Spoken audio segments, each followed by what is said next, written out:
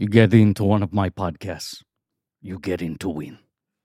This is another, look, there's an episode coming up I don't want to spoil where we run into the same problem where it's very hard to do an impression of this actor doing an accent. But I think it's good. I think you nailed that. Really? Yeah. Because his accent it's Adam Driver doing a voice. You know what I mean? But his it's voice not like, is so extreme as a baseline. Yes. That when you that's true. put a vocal choice on top of it, like, is there another Adam Driver performance where he fucks with his voice that much? You know what I'm saying? For how much this guy... Besides Gucci, I guess. But in Gucci, I feel like he was the most toned down. He was. It's a light Absolutely touch. was. It's a feather touch accent. Just at least compared to the... He is the Shailene Woodley of the House of Gucci. yes, right. He is the soft and gentle. Well, look, this is an episode coming out later that I don't want to spoil. But the other version of this we cited was, unfortunately, it's been too long, the last time you were on the show, Nick Nolte in Lorenzo's Oil. Oh, my God, yes. Where it's like one of the most distinctive, specific voices in the world. Once again, attempting an Italian accent on top of it, and your brain sort of starts to get scrambled trying to listen to it. Yeah. Well, I actually one of my cars. I talked to Adam Driver about the accent in Ferrari, and so this is why you're here. This is why you're here. The thing he said, I thought this was fascinating. These weren't his exact words, but the point he got across was that the accent doesn't exist. Like, it's not an actual Italian accent insofar as it's like an Italian person trying to speak English. Like, these people are speaking Italian to each other. This is just kind of the conduit by which we understand. It's a great way to think about it. Right. So he's not... It's sort of the Star Trek rule of like, you don't actually know what language anyone is speaking here. There's some sort of universal translator. It is a thing I think about a tremendous amount that I think is weirdly under-discussed when we like critique actors. Yes. American actors doing accents, speaking in English, when you're like, right, but this would never happen. This isn't them playing a character with a limited grasp of the English language, fighting through their accent to communicate to other English speakers. This is like we have a babblefish in our head. Right. Yeah, there aren't sounds they're trying to pronounce and failing to do so. Right. This is like fluid language. It's basically there so that it's not too distracting. Yes. That like 95% of the cast is in fact Italian speaking English, and it would just sound really weird if the three lead actors did not have some sort of accent. It's also it's fascinating to me that it remains kind of a no perfect solve question, where there's like the approach like this, right? There's the approach like Ridley Scott's Napoleon. Everyone uses their own voices. Right. And we're just not even going to acknowledge it. Yeah. There'll be British guys, there'll be American guys, there'll be French people. No one even try. And then there's sort of the like Hunt for Red October, Valkyrie. We're going to call it out. We're going to, in the language of the film, basically transition you into. Avatar 2 does the same thing. Yep. Where it's like we're starting with everyone speaking the real language, and at some point we're like, and now we're transforming your interpretation. Right. Now you can understand everyone. Right. It's magical. Yeah, my favorite example of like a movie where they just do not care about the accents is probably Last Temptation of Christ. That's one? Right? Because, and I still Keitel to this day think... Jesus, you fucking... Right. Stole my apples over To this day, here. I think Keitel gives like one of the greatest performances of all time in that movie. I mean, second to Defoe, who gives like the greatest performance of all time. But nobody will ever acknowledge that Keitel is so good because they're distracted by... You know, I guess his Queen's accent. And I'm like, what do you think Judas sounded like? You know, with a thick British accent? No. Silence. That is a film that's very similar to this one. Oh, good call. Where it's like, you're Portuguese. Like, you know, do an accent. Yeah. Don't worry about it. They're Portuguese, right? They're Portuguese. Yes. I forgot if it was Spanish or Portuguese. David, of course they're medieval Portuguese. It's Andrew Garfield and Adam Driver. How Andrew Garfield, Adam Driver, and Liam Neeson, the three most Portuguese men of all time. Yeah. Adam Driver is leagues more Portuguese than the other two. Actually, like literally the three least Portuguese people of all time. But it's the same approach. It's like, just grow a beard. You're ethnic, right? Like you're European. You're medieval. Who cares? Eat some pow de cow. And Liam Neeson, who never does an accent because he seems incapable of speaking in any other voice other than his own. Yes, he just sort of softens his accent if he's a quote unquote American, right? Yes. Like it's still there, but it's just less. Like Michael Collins, he's full Irish, right? fucking what's like he's the Jean-Claude Van Damme of serious actors. Yes, although, I mean, I love Liam Neeson, and I do think he's a serious actor, but obviously. But another guy where you're like, could you imagine him trying to put a Mario accent on top of his Neeson voice? He did a great job in Mario. Lego Movie. Oh, he does do a voice in that. That's right, yeah. When he's good cop, when he's he being sounds good cop. very different in a way that I was pretty astonished he had actually, like, the range to do. Yeah. If it wasn't animated, would it be more distracting? Probably. Maybe. Yeah. I would like to watch the footage of him at the mic in the falsetto going, "Hi, buddy." It must look so weird coming out of him. Obviously, Driver's done a Southern accent, right? Like Logan Lucky, Sure. like he's done that. But and even those, he goes a little lighter. Like, he usually makes the sort of, as you said, House of Gucci choice of like, I'm just going to put a slight layer. What did he pick in Last Duel? Another everybody do what they want. I think he just did off the rack Adam Driver. Am I wrong about that? He's just I doing think off so, the rack yeah. drives. Yeah, this is the last duel. I think he just does that. I'm going to duel you. Hannah, I'm going to duel you, Hannah. Annette, he's American. Yeah. Yes. You're my baby, Annette. I'm going to make my baby sing. My baby, Annette. You like Annette, right, Bill? I love it. It was my number one movie of that year. I like Annette. That movie sits with me very well. Yeah. It's really, really I great. think he rules in Annette. Oh, yeah. I feel like I just need to get this out of the way right now. I really struggled with this performance. In Ferrari? Yeah. Okay. Really? Oh, I love this performance. I really struggled with it in a way I was quite surprised by. And I'm almost annoyed with myself for not being able to get past it, but it was it was not an intellectual thing at all. I just could not. And I look, let's unpack everything. This is Blank Check with Griffin and David. I'm Griffin. I'm David. It's a podcast about filmographies, directors who have massive success early on in their careers and are given a series of blank checks to make whatever crazy passion projects they want. Sometimes those checks clear, and sometimes they bounce. Baby. Several years ago now, we did a series on the films of Michael Mann called The Cast of the Podhegans. Correct. A.K.A. Michael Mansplaining. Yep. And we had on, as a guest, the great Bilge Ebiri. True. Who's something of a Michael Mann scholar. In fact, our final guest on the show, I believe. He was here for Black Hat, right? Yes. And then here's his first movie in 7 years, 8 years? Black Hat was 2015. 15, right? so 8 years. Yes. Yep. Obviously, he did a TV pilot. In between, did he do anything else? Does Luck happen pre or post? Black? That's like Luck is 2013. pre, yeah. Because in 2016, Ferrari is actually announced as his next movie starring Christian Bale. Yes. And then at some point it becomes a Hugh Jackman project. Yes. And then it vanishes. This is what I want to dig into a lot. But Bilge, we had you on for that. We had you on for Dunkirk. True. We had you on for Lorenzo's Oil, which is one of your favorite movies of the 90s. Lorenzo's Oil. But I feel like Nolan and Mann are like two of your Titan guys that I think I always look to you.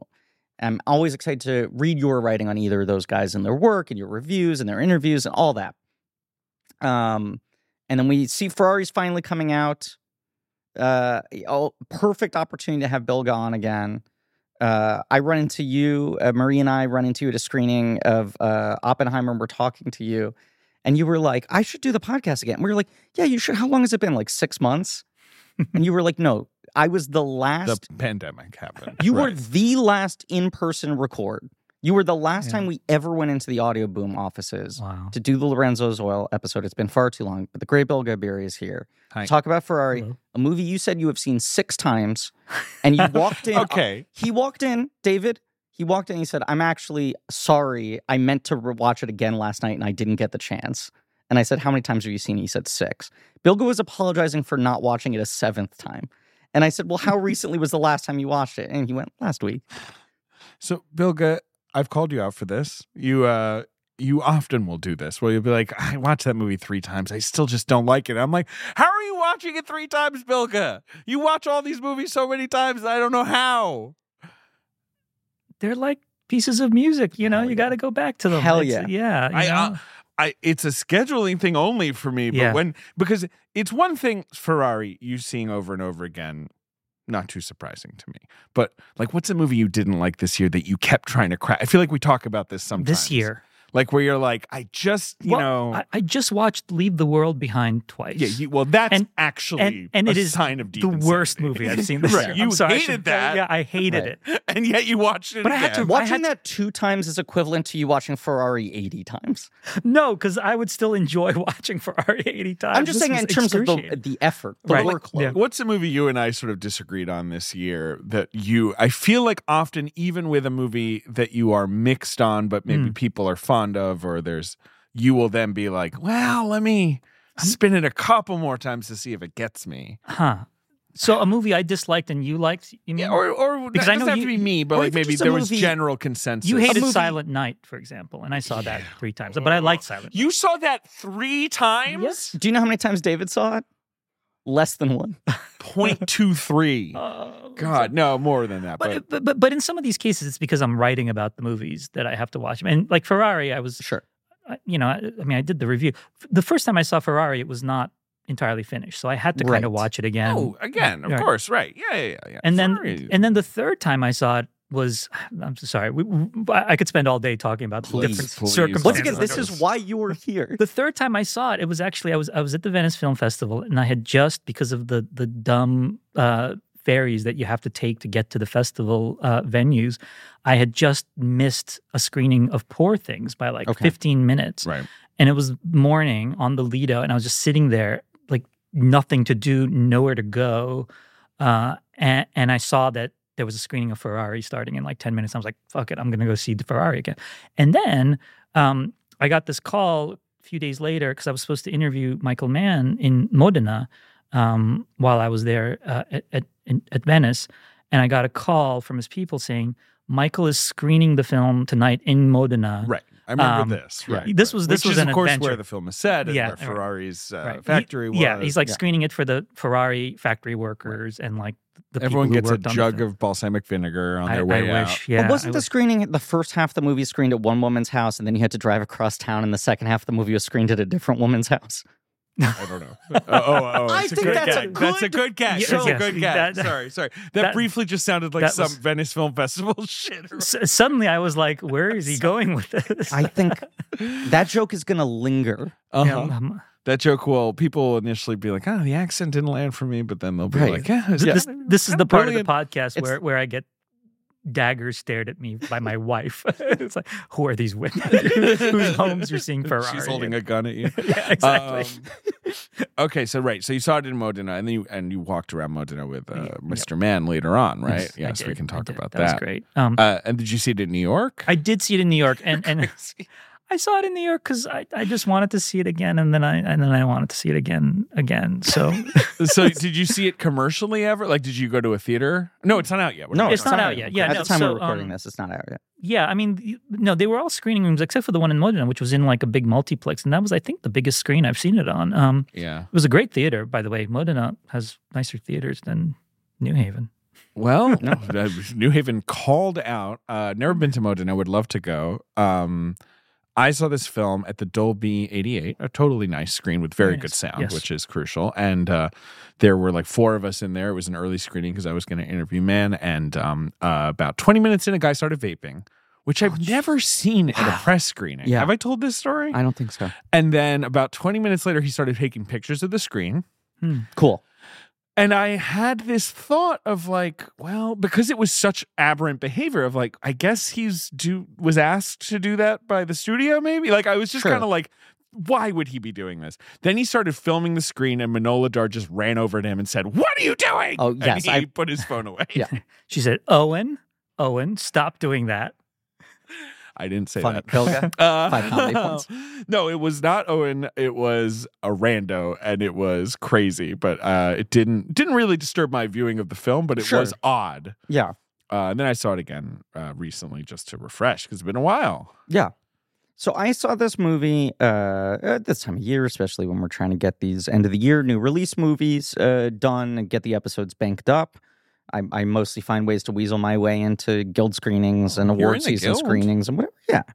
Weasel? So I'm seeing these movies in these sort of like Ostraker push frameworks where the movies are being hard sold and, you know, whatever. So I saw this with Man, Driver, Woodley, Q&A. The three amigos, the three stooges. Okay. Yeah. Man, Driver, and Woodley. Three taciturn folk, I will say. Woodley probably the most talkative of those three. Correct. Yes. Yeah. It was just an hour of all three of them saying pass to every question. No, it was like a good Q&A, but you know, sometimes it's like you get, and festivals can be the same thing where you're like, is there a sort of halo effect bump I'm getting of this movie being presented to me in the best environment possible with the context provided around it, with the filmmakers allowing to like put their own framework around it. Yeah. And other times it's the worst feeling in the world to watch someone do a Q&A for a movie that you're like, I fucking hated this. This is like watching someone try to do a victory lap for a failure or whatever. Right. I do not dislike this movie. Okay. I would say I put it towards the bottom of my Man rankings, but I also like every movie he's made, including The Keep, which is obviously a fundamentally broken movie, but that I have a lot of love for. But he is a guy that I have fairly high standards for. I love a lot of his movies. I'm not sure where I would put this. I don't know where you put this. But like Blackhat, a movie that all three of us are smart, clever, big boys about and understood was brilliant from the beginning, and now other people have joined our island. That's a movie where I was like, day one, this rules. People are dumb, right? And so I know this movie's been like not dramatically divisive. I don't think anyone is laughing at this at the way that people were at Blackhat upon first release. But I think there's been some variance of like, Bilge, you like wrote this review. I was like, holy fucking shit, here we go. Bilge's take on Ferrari is what I want. He's describing exactly the movie I want to see. And then I sat there and watched it and I felt a little bit like, I wish I was watching the movie that Bilge described. Fucking Bilge lied to me. And not that you lied to me. I'm just like, I believe everything you're describing. And that's the relationship, the experience I wanted to have. And then I bring up the Q&A thing only because then Man, who seemingly has no man's brain has a greater capacity for information, where you're just like, the fucking stats this guy rattles off for any question, where you're like, he's retained every piece of trivia he's really ever read on every subject. Right. If you bring up an older movie, he immediately will launch into that kind of stuff. Yeah. Right. Yeah. So as you said, like, those three are a little bit taciturn in general for a Q&A like that. But people were asking him the right questions. Yeah. And he was giving you, like, Michael Mann 15 minutes explaining the history of Moderna or whatever. And I was just like, fuck, this is also the movie I want to see. Like, Mann talking about the movie was gripping me in the way that reading your review gripped me, and watching it, I was like, I like this. But it was not totally... I wonder... Oh, so finish. No, I just, you talk. No, but please. I was going to say, I wonder if sometimes that kind of anticipation works against it too, because we were talking about movies that I don't like that I've seen multiple times. Yes. There are some films that I didn't like initially or was somewhat underwhelmed by initially, based on my anticipation of them. And then over the years, I just kept returning to them. And now admire. The Age of Innocence is one of the classic one for me, where, I mean, it was like one of the great disappointments of my life, because it was like one of my favorite novels, you know, my favorite directors, my three favorite actors working at that time, you know, and I'd heard that before he made the film, Scorsese screened like The Leopard and Barry Lyndon for his cast and crew, two of my three favorite movies, and so I went into Age of Innocence just like let's fucking go, you know, and then I was like, oh God, no, what, why, you know, and over the years I would come back to it because there were so many beautiful things about it. Like the score is great, or you know and its reputation has only improved since it came out. Yeah, when a it came lot of people out, felt that way. Seen as quite disappointing. Yeah, like, people forget this. And now I still have a couple of issues with the film, but I really love that film now. And whenever it screens theatrically anywhere, I try to see it. I don't think I overhyped myself, and I didn't feel that level of disappointment. But there's sometimes certain types of movies where I can read both the best and worst reviews and be like, this sounds like my shit. Right. The things people are criticizing this movie for sound like I'd be into it, and the things people are praising the movie for sound like I'd be into it. And so I just went in with a pretty settled, I'm probably going to connect to this. Yeah. For a movie that it feels like the response has been a little more... I don't know if I'm reading anyone... Pretty muted to this That's movie. what I was going to say. Yeah. Pretty muted, and a lot of Don't people... Don't you think? I feel like people generally like it. I think I've read... Like, not love, though. Yeah. Well, I think some people love it, and I mean, it like made the AFI top 10 list. It did, and the NPR, which is and the NPR. Yeah. I mean, so it's getting acclaim. It is. I am curious to see what happens. I guess at that point, this podcast will have come out already, but I am curious to see what happens when it actually comes out in theaters.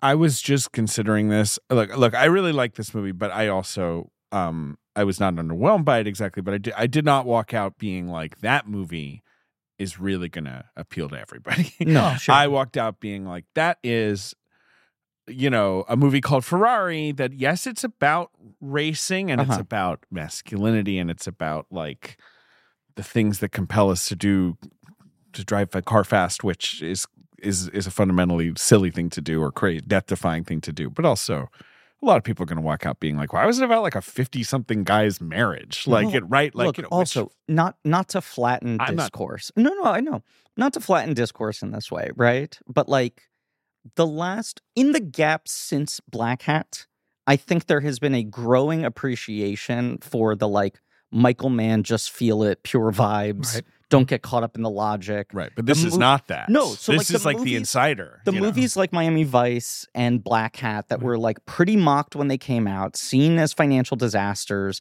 This doesn't make sense. This is illogical. These performances are silly, whatever it is. There's really been a contextualization of them and a reclamation of them in a broader sense and almost like a theology built around them. Right. And so there's a moment where you're like, culture might be ready for the new Michael Mann movie, ready to receive it more warmly than the last couple, and then he's not doing that, as you're saying. Right, because and there's also the sense of kind of modernity and always kind of forward-looking quality to those films. I mean, they're about technology. Right. They're suffused with technology, and this one is not. I mean, this one is almost quaint in that sense. I mean, I actually love the fact that he did not make anything remotely like the film I thought it was going to be. Me too. This is the thing. I do too. Right, this is one of those movies where I'm like, in talking about it, it's almost going to be impossible for me to identify anything I found underwhelming about it. Because just on a textual level, not even like what the movie's doing textual, but describing the way in which it's doing it, in the same way that when I read your review, I'm like, yeah, that sounds like something I would love. Yeah. Now, when you saw Mann talk...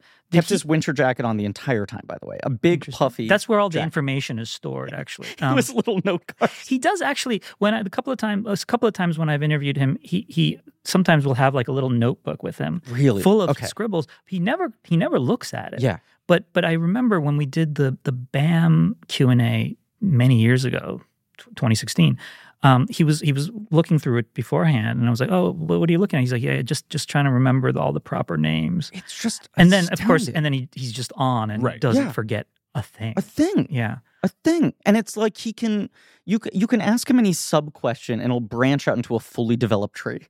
Yeah. There's nothing you can catch him off guard, it feels like. He does have like kind of these, they're not canned answers, but they're sort of answers that he often gives, but they're like good answers. That's the thing. It's like they're paragraphs long. They're paragraphs long and they make perfect sense and they're really insightful. Yeah. The other thing I was going to say the reason I was asking about his Q&A, because the thing he told me when I interviewed him that I found fascinating, and I saved some of that from my interview for another piece I'm going to write, but he was really obsessed about the fact that the film is like fundamentally unresolved. Like this conflict or the conflicts in the film are fundamentally unresolved. And that was one of the things that really attracted him to it. Yes. So there's, and that's something that, because I loved the film the first time I saw it, but there was something about it that I remember feeling like, this is great. I love this. But it sort of ends in a very strange way, in a very understated, muted, weird way. Mm-hmm. And then I will say, this is one of the things I love about rewatching movies, certain movies, is every time I see one of these films, I mean, Barry Lyndon is like this, Days of Heaven is like this, Thin Red Line is like this, Conformist is like this. Oppenheimer is like this. Movies, sure. But like every time I watch it, I notice something else about it that moves me. Like the point in the movie when I cry is different each time I watch. In this movie specifically, you're saying in this these movie types too. of films? In these types of films, and in this movie too. Can I ask the moments that have made you cry across the 6 times you've watched this film?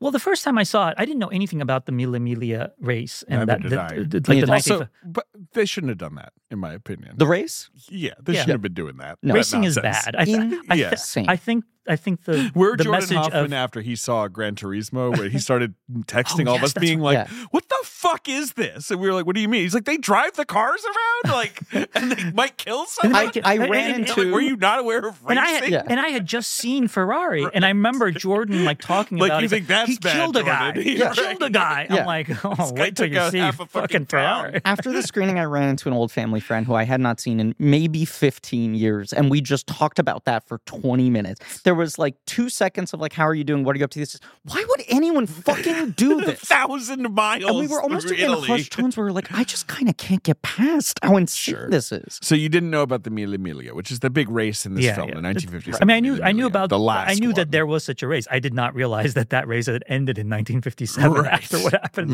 during this movie. I saw a review say it is one of the most horrific things I have seen depicted in a film in decades, and I'm like, that is not hyperbolic. No, when this thing happens, and we're assuming that everyone who listens to this episode has either seen the movie or is willing to have it ruined because it will be in wide release at this point. They've been talking about it candidly for months, which is sort of interesting. Like, Man was candid about it in the first article about this movie of like, we depict the Mille Miglia disaster. Right. The incident itself is truly horrific. Right. And I think the film depicts it so incredibly and viscerally in a way that is not exploitative, but is like kind of jaw-dropping in the horror of it. Have you seen that there's archival footage of I believe it's the 1955 Le Mans race. Okay.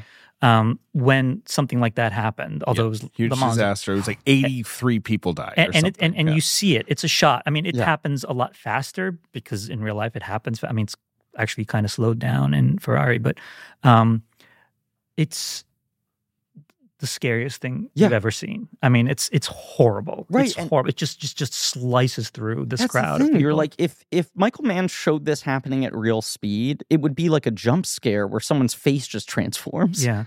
Right? Where you're like, your eyes wouldn't even be able to process how quickly that amount of carnage. But sorry, I cut you off. You were saying he was talking about... Oh, no, but the thing was that well, you had asked me what scenes in the movie make me cry. Sorry. The first time I saw it, because I didn't know this, that scene just absolutely wrecked me. It's devastating.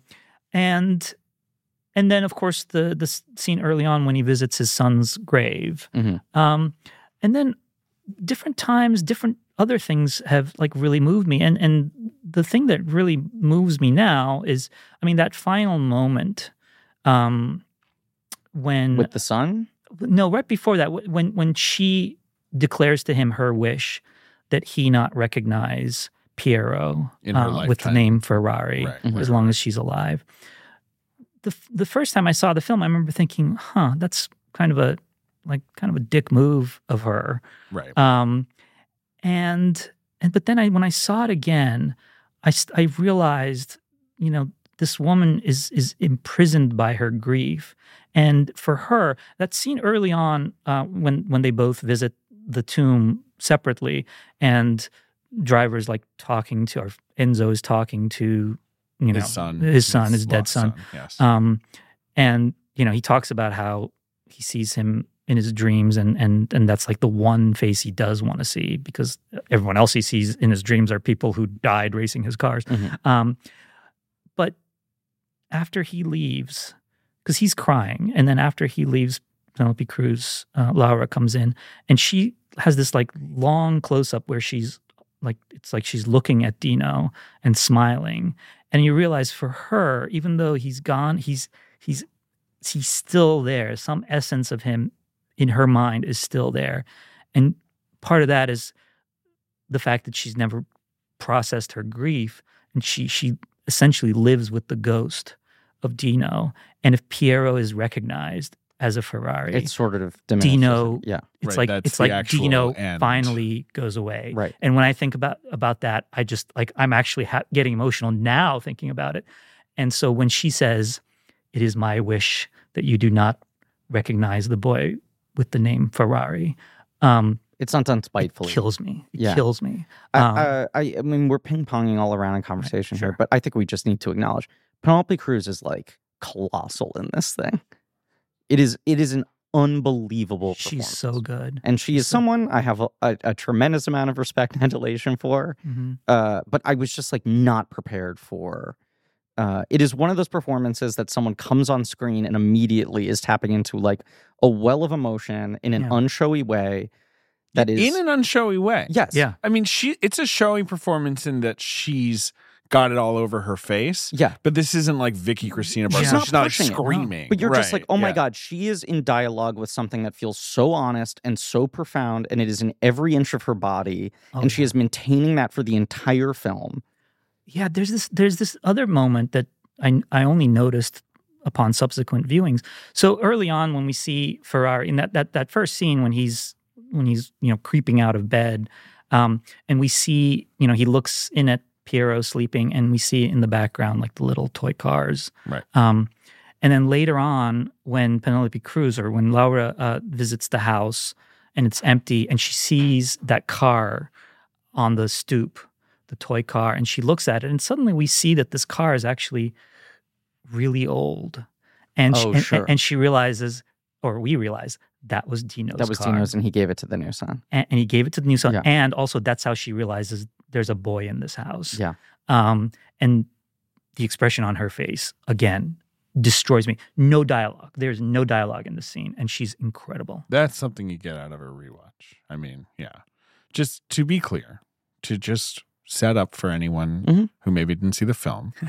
This film's called Ferrari. It's about Enzo Ferrari, the creator of Ferrari. As Bilge says, it's announced in 2016. This is a long gestating passion project. Sure. I mean, we can do that. Yeah, we can do sort of the development of this movie, which I think we is should back up and, bizarre in a way. It's announced in 2016, but it is a movie he's been trying to make for 20 plus years. Right. Like it's the 90s. right. Yeah. It's been cooking since the 90s. Yeah. And as he put it in the Q&A, he's not generally interested in womb to tomb biopics, and even Ali, which covers the greatest span of life, still puts it's brackets still the around middle it. chunk. It's not really. Right. Yeah. And is more of an essay film, even though it's covering a wider span. But he said when he found out that Ferrari, and I'm sure he's said similar things to you and said it in a bunch of other places, but at the Q&A he said, like, when I found out that basically like these three different things all came to a head within a week of his life, it was kind of too dramatically perfect. Right. That you could zoom in on this one moment. Essentially, his business being in total crisis. Yeah. His marriage, I suppose, already dissolved, but like his marriage entering a new Coming phase to a of head. crisis. Right. And the Mille Miglia, which was this insane race that he needed to win for his business and his marriage, but also ended in the biggest disaster in the history of Italian racing or whatever. Right. Like this horrible cataclysm. That like all the contradictions within this guy came to a head within such a short span of time, and then, as you said, didn't resolve themselves. That's the thing. I feel like the problem must have been he's going to studios being like, hey, can I have $100 million? Ferrari's in his 50s. He's going to drink espresso and yell at people. Lots of people die. Yes, he wins the race, but under a total cloud of death. Yeah. And there's no ending. And there's not Movie much doesn't of have an an ending ending, except for he shows his son, a nice place. Yeah. And I just assume studios were throwing up their hands being like, can't this be about like fucking winning Formula One races or something? Like, what's going on with you? Or about a guy who started out young and a racer and then became a success. Yeah. And along the way, he's attached to Ford versus Ferrari too, which is funny because I don't know if I didn't ask him this, but I don't know if like when he was making Ford versus Ferrari, that was his way of like sort of channeling that interest into a different movie. Right, but of course, Ferrari's it's like Nolan working Howard Hughes into Dark Knight Rises, where it's like I did all this work that I need to put somewhere. Right, or Barry Lyndon, like Kubrick basically says, doing okay, I have all the Napoleon Napoleon stuff. Right. Let's do this movie. Yeah. But like Ferrari, both Enzo and the company are barely a character in Ford. That's a Ford movie. Like that movie's about Ford. But Mann's version had a lot more Ferrari in it. Makes sense. Like he that's actually, not surprising. I mean, he had a whole thing about the palace intrigue around Ferrari and his technicians and so. I mean, we went on a whole tangent about this when I interviewed him, and then finally he said, I think it was probably a good decision to cut all that stuff out. Did Mann end up with a producer credit on? He Ford? has a producer credit. I believe he producer. got an Oscar nomination. Yeah, that's because he's got like his surprisingly few Oscar nominations in his career. 2 of them are for producing The Aviator and producing Ford v Ferrari movies he then gave up. Right, movies he essentially was beaten out of making. He did not get an Oscar nom for Ford v Ferrari, but he is a producer on it. Yeah. Okay. Or maybe an executive. He was an executive producer. Yeah, right. Yeah. But I mean, The Aviator, he was with The Aviator all the way. Right. He had more. Of it. But he could have made them a movie, right? He could have made a Howard Hughes movie. Oh yeah. Yeah. We I interviewed him about it. Actually, this is a piece I still haven't written, but I talked to Michael incredible Mann. pieces that no one's seen. I talked to Michael Mann for like an hour about The Aviator, which will one day hopefully be a piece. So I also interviewed Michael Mann. I didn't do as good a job as Bilge, probably. Wait. We'll see. I doubt this. Right after this, I'm going to start sifting through my. It was 2 months ago that Next, I we're did. going to find out that Ben interviewed Michael Mann. He's on the Actually, Michael Mann is Time podcast. here in the room. That would be incredible. But he won't talk to me. You know him at this point, I think, enough that you have probably, an easier sort of, I'm terrified to meet this man. He's a man who's very important to me. He's famously chill. I was afraid he'd be scary. You were sort of like, he's not scary. He's not scary. Doesn't he Mike love is small a talk? nice guy. He was really pleasant. He was like he's affable. Well, the other thing I told you, I think I told you this, but like he's particularly affable and easygoing right now. I think he's really happy and relieved to have made this movie. Yes. Like I first interviewed him around the time of Black Hat, and he was fine. Like we had a perfectly nice conversation, but he was tense, Sure. And right. And then obviously that movie didn't work out and he financially and he feels bad about it, I think. Yeah. But then between Black Hat and Ferrari, I feel like he then entered this weird phase of like everyone being like, you're the best, man. We're talking about all your old movies. This is what I'm saying. There became this real like, you know what? This guy's one of the living masters. And I'm sure he appreciates that, but he's also like, I'd like to also make some new shit before I go. These guys get into this place very often where they're like doing career retrospectives and being flown around the world to festivals and like their old films are being revived and they're getting like these standing ovations. And then it's like, why won't people give me money to make a new thing? I'm still here. I'm still active. I'm ready to go. Well, that's the thing. It's like, I've interviewed him maybe a dozen times over the years, but it's all been between Black Hat and this movie. Sure. Like during that period, for old movies. Yeah, it's been like there's a re-release of Ali coming up. There's a there's Heat been a 2. Heat anniversary. Or Heat 2, or the books that he's published. I mean that's the thing. He's like working. He's working. He's always working. I mean that's the thing he would always say is, or like Insider had a screening at MoMA. I interviewed him for that. It's like it's all the old stuff, which is great, which I actually love. I actually prefer to talk to people about the old stuff than the new stuff, honestly. Well, because when you're talking about the new stuff, you can't get into like quote unquote spoilers. You can't get into how people eventually felt about the movie because you don't know. You can't get into the cultural relationship. And they're in promo mode too. And they're in promo mode, so they don't want to be as candid. Right. Even off the record, they're not candid, with the new stuff. Unless you're Martin McDonagh, one of my favorite interviews I ever did. The only guy to ever just physically hit stop on my record over and over again and be like, let me say this thing. And I'd be like, all right, Martin. That's the dream. It is awesome when they do that. But he's an older man. He had this giant binder filled with technical nonsense.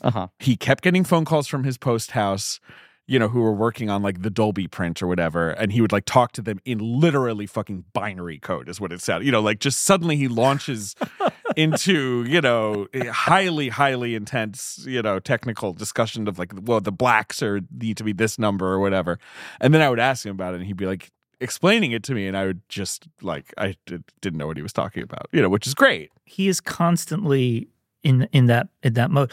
When I talked to him in Modena, because I was telling him, because I'd just seen the film again the night before. I was like, it was interesting seeing it with an Italian audience because they respond to different things, or also Modena audience because they know much more about the subject. Also, some of them work at Ferrari, and the first thing he said was, I don't like how they're like reading the subtitles when I want them to be looking at the actors' faces. So I've decided I'm going to dub the movie for Italian release. Wow. And I was like, I mean, the Italians dub a lot of movies. Yeah, they dub movies. Right. But the ideal for a lot of filmmakers is that they be subtitled. And he was just like, no, I'm going to dub it. Don't look at my words. Yeah.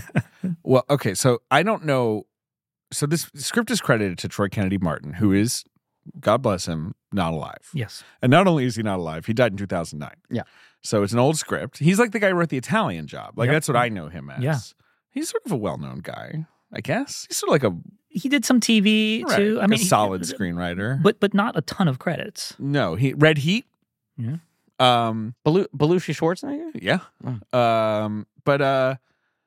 So I guess this script probably existed in some form in the 90s. I don't know who, if anyone, he was thinking about in the 90s. Like, I don't know.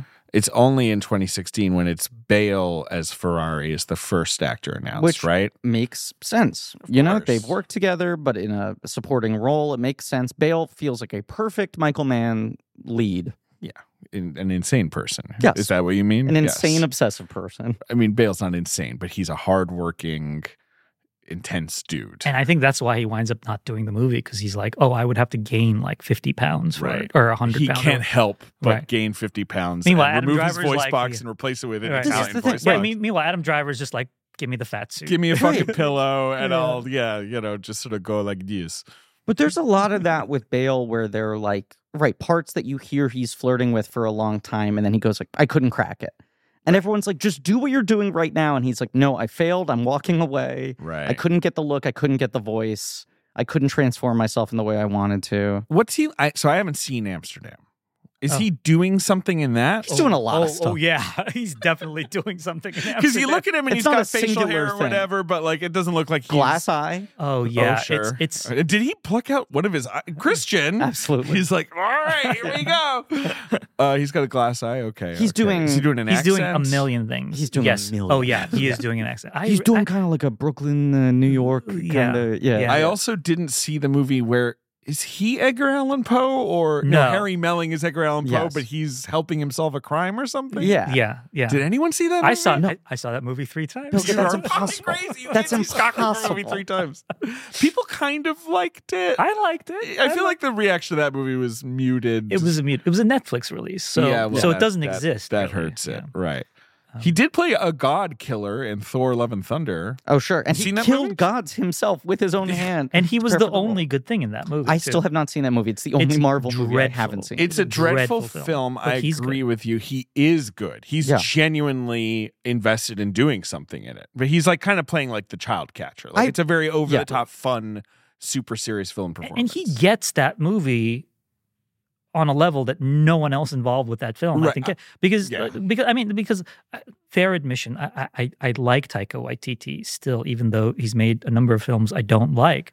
But all his films are about like these characters who are discovering that their entire system of belief Right. is built bullshit. on a lie, or right. And yeah. that is the part that Christian Bale is playing in Thor: Love and Thunder. Right. Nobody else seems to understand it, including the fucking director. Including the director, who It's maybe like- understood it at some point, but then Yeah. kind of forgot. Yeah, I it guess. was- but it's like or it why got drowned out by Kevin Feige. Hunt for or- the Wilder People is great because Sam Neill understands how to both play the comedy of the movie and play what you're talking about honestly Right. on a smaller scale. Yeah. And when it all just becomes silly banana goofy bullshit, you're just like, does anyone care? Why am I watching this? You know? Yeah.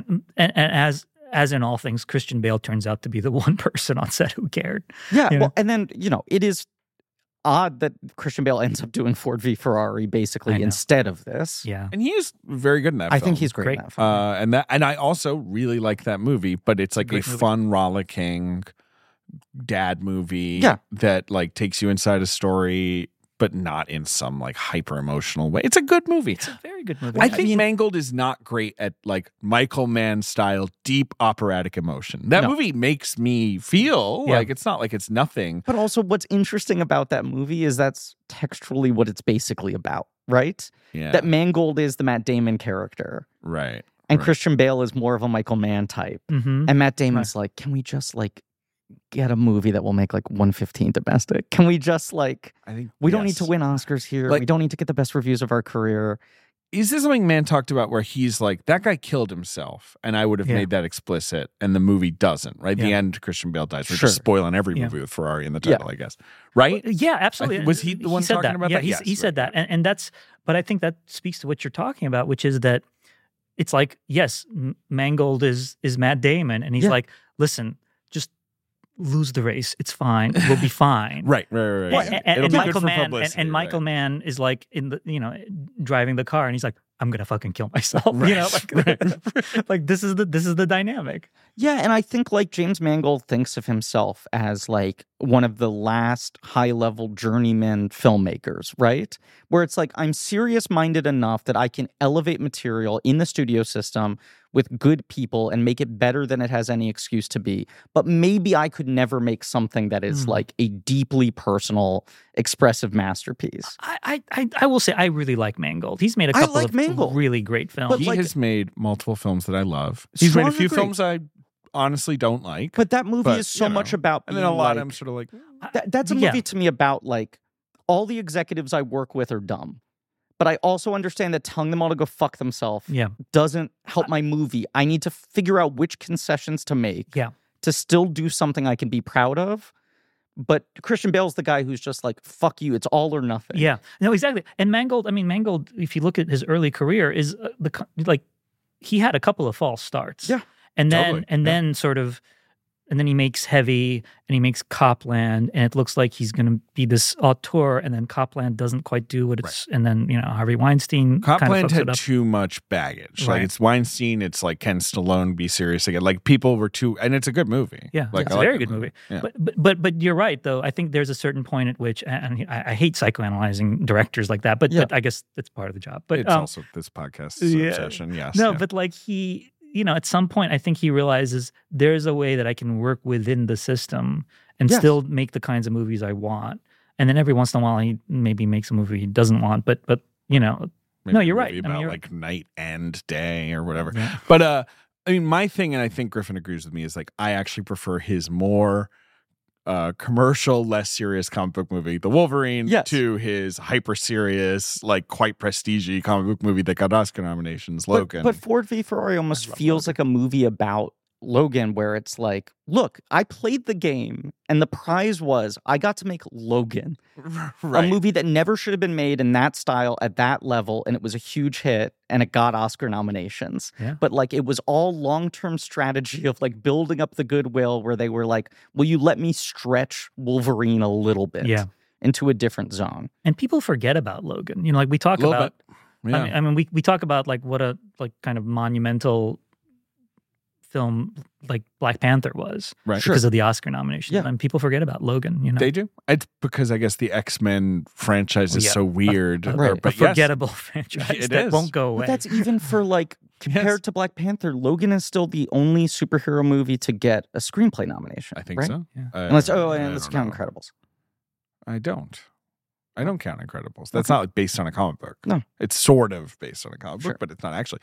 Okay, Bale drops out. Paramount then announces that they bought the rights. Or no, Paramount announces they bought the rights. Then Bale drops out. Mm-hmm.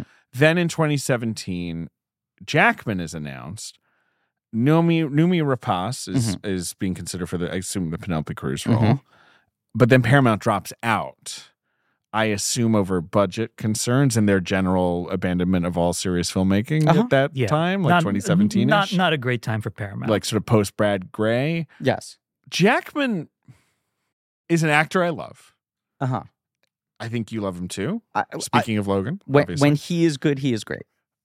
It's sort of hard for me to imagine him in this role. I can't imagine. I kind of like to see it, I guess. When I read that Jackman was involved, I was like, did I dream that? Because that doesn't seem like something that would actually happen. Like, it feels like Mann was like, I need a star that appeals to European audiences, right? Yes. Because it's like, this movie's whole strategy, I assume, is partly based on like, well, maybe we'll sell tickets in Europe especially, right? Yeah. And I think Jackman makes sense for that. I think in Europe more than in the States. Jackman's a pretty sunny actor, He has more range than one. He does. Logan. The Prestige, Logan, the Prestige is like, Prestige, he can do the sort of tortured spiral thing.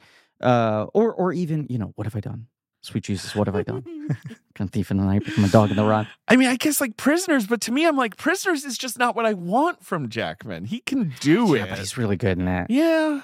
No, I think in Europe more than here in the States, like if a superhero actor does a bizarre artsy film, American audiences are like, yawn, get back to the good shit. Yeah. Right. And in Europe, like if you're Wolverine once, your movies will basically make a bare minimum amount. Right. You can probably make a profit. Right. Least, if you just get like it's you hear these stories, and Ferrari seem to be one of these movies where it's like there's a list of 8 guys, and if you can get one of these 8 guys, you have your financing for Ferrari. Yeah. Right. And Bale makes perfect sense to be on that list, and Jackman makes perfect sense to be on that list. And then when, as you're setting up, it's like, okay, Jackman's attached, Paramount's dropped it, STX picks They it up. come in, yes, right, with Jackman still involved, yes, right. And you're like, okay, shit, is this movie finally going to happen? And then the pandemic killed it, I believe, or at least killed Jackman being. And then there's right. just this sort of like very sudden announcement: the movie's still happening. It's Adam Driver. It's starting right away. Right, and Penelope Cruz and Shailene Woodley of all people, and it's STX, Yes, which was still a going concern, I guess, is now basically not. has dissolved by the time the movie is now being released. Which is great though, because Neon winds up picking it up, and they're such a better, a more competent, right? That, yeah. Neon would never be able to greenlight this movie at this budget, but they can release it better than STX ever could. Yeah, and give it the kind of love that it probably needs. Yeah, which STX was never going to do. It is fascinating to me. I know he is Kylo Ren, right? So, like in a certain way, it puts him on what we're talking about, the Batman Wolverine tier.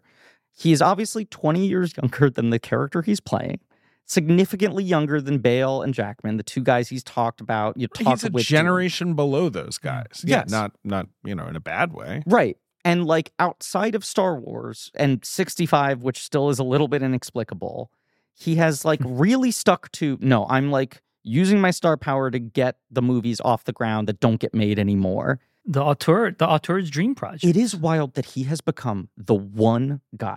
Yeah. David and I have texted about this, but like he is like if in the 70s, De Niro took every part that Pacino, Hackman, Duvall, and Hoffman played. Like he absorbed them all. But beyond that he seems to be the one guy, if you're like a legendary director with a spotty commercial record, who has a passion project he's never been able to get off the ground, you attach Driver and it finally happens. Ferrari happens. Megalopolis happens. Fucking Don Quixote happens. This guy can will the movies that no one else can get made. When, like, for years you're like, he had this A-lister attached and they couldn't get the funding. He had this guy. He had Tom Cruise at his peak. Driver comes on, the movie goes.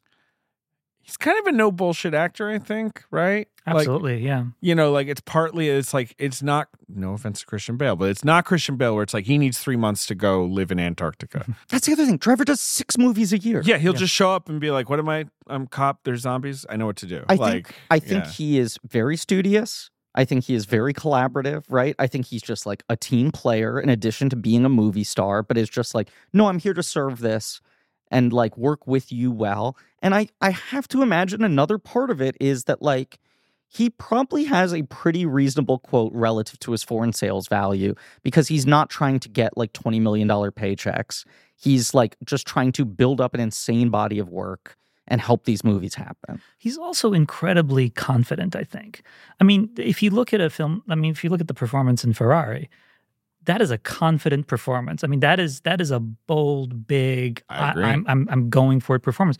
But because we talked about Christian Bale and the whole, I know it's not correct to call it method, but sure. Because the thing I've quoted this a number of times, but the thing I remember that I find very touching is Daniel Day-Lewis, a thing he once said to his co-star in The Fighter, who's Samantha Morton. No, you mean in The Boxer? In The Boxer, Emily yes. Watson. Emily Watson. Sorry. Emily Watson was kind of the Samantha Morton, right? They do well. It's fucking because of Synecdoche where they're playing. Right, that's right. Right.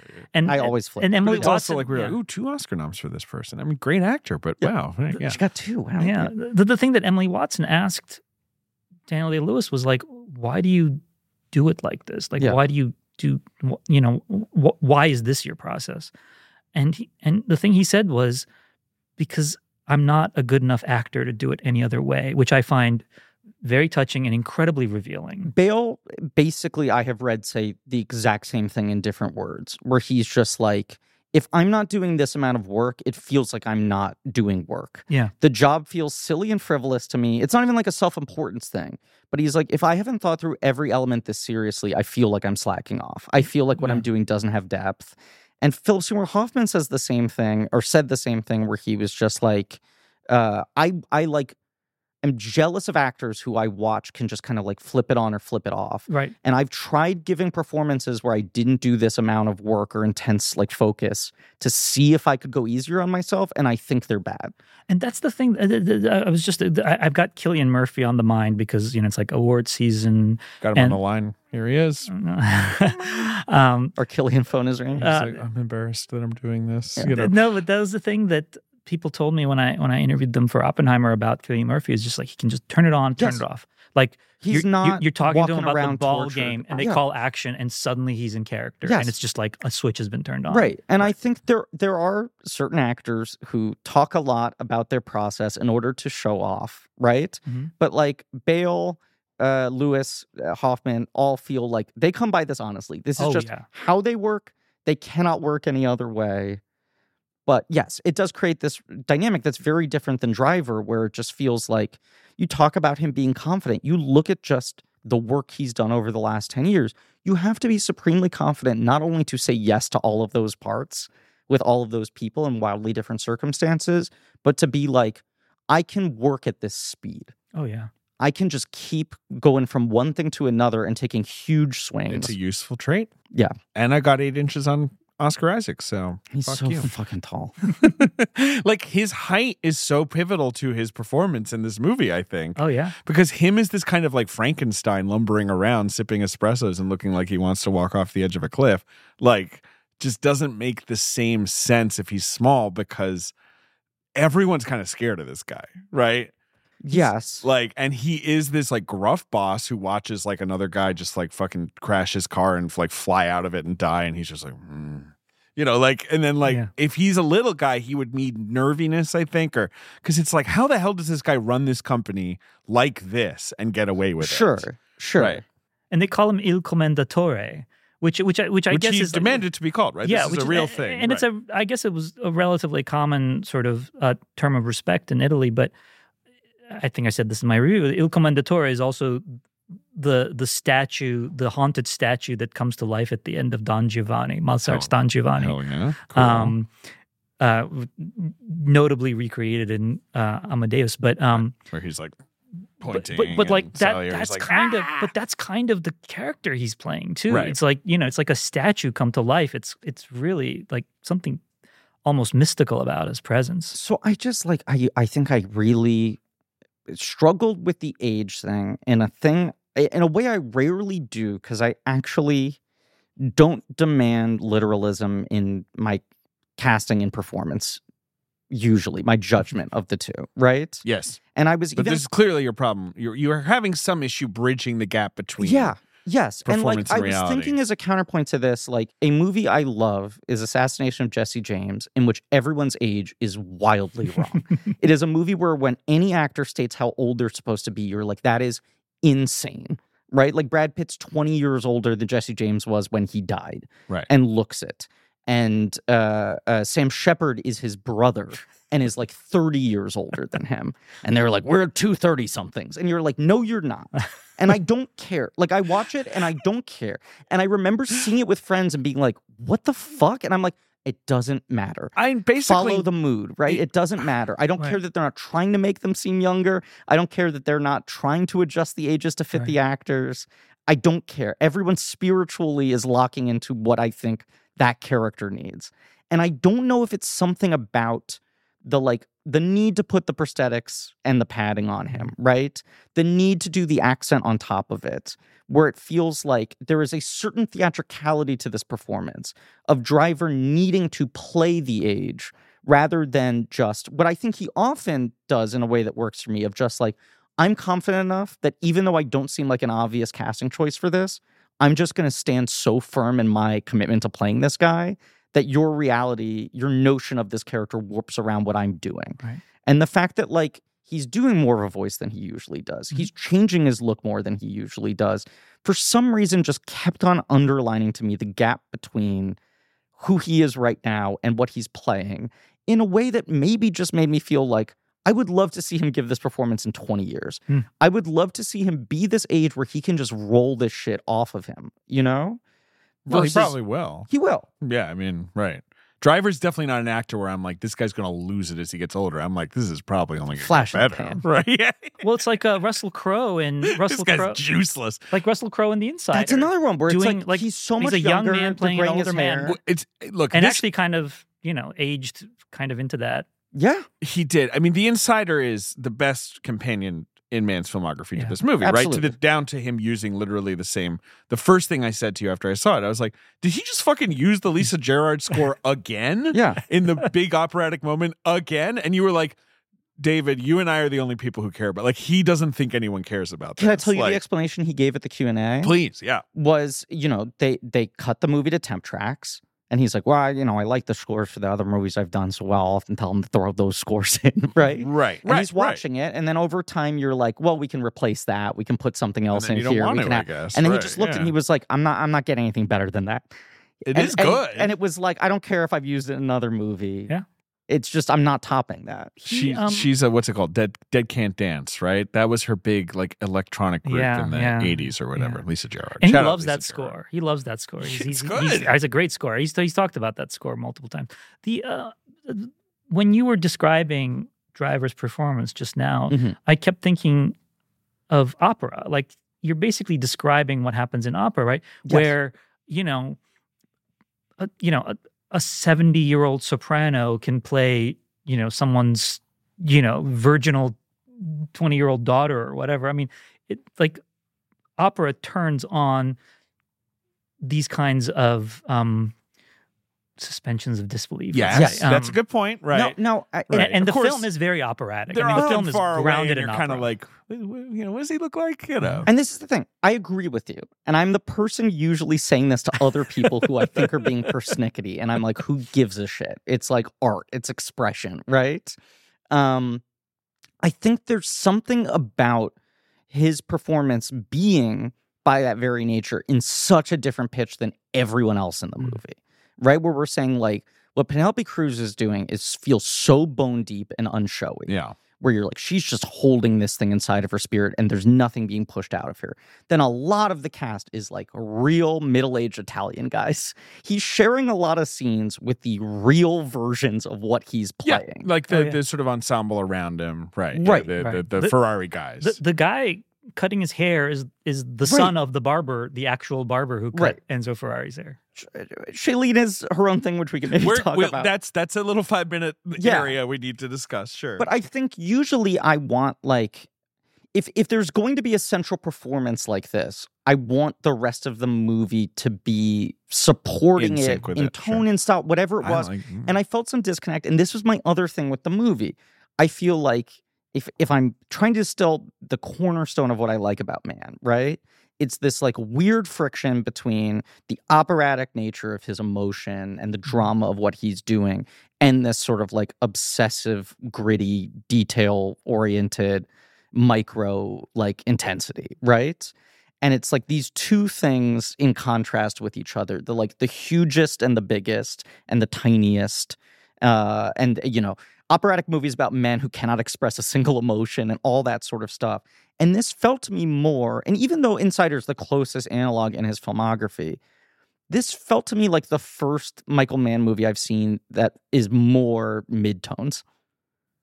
Where it felt like the bigger stuff was smaller than it usually is, and the smaller stuff to me felt bigger than it usually is. Interesting. If that makes any sense. I don't know. It is a quiet movie in surprising ways. Yeah, I think the dialogue is often quiet. He doesn't roar at people really, even when like terrible things are happening, which may have been what Ferrari was like. I have no idea. That's the thing that I've from what I gather, Enzo was kind of that kind of character who sort of swallowed up all the oxygen in the room. Right. So I think that's a choice. But it's an interesting point you make in terms of, not feeling like everyone else was supporting him. I don't get that sense, but yeah. I can totally, It's understand not. I guess it's less like there's a failing of other people not supporting him properly, you think he's matched or whatever differently than whatever the performances around him. Yeah, and I could see the movie in which I love that performance. Let's talk about Shailene Woodley. We just have to do it. So she's in this film. I would say this performance is, I would say, unpopular so far. So far, yeah. I know you're basically fond of it. Yeah, I think she's good. I kind of like it too. But it's obviously a bit of a swerve for Italian.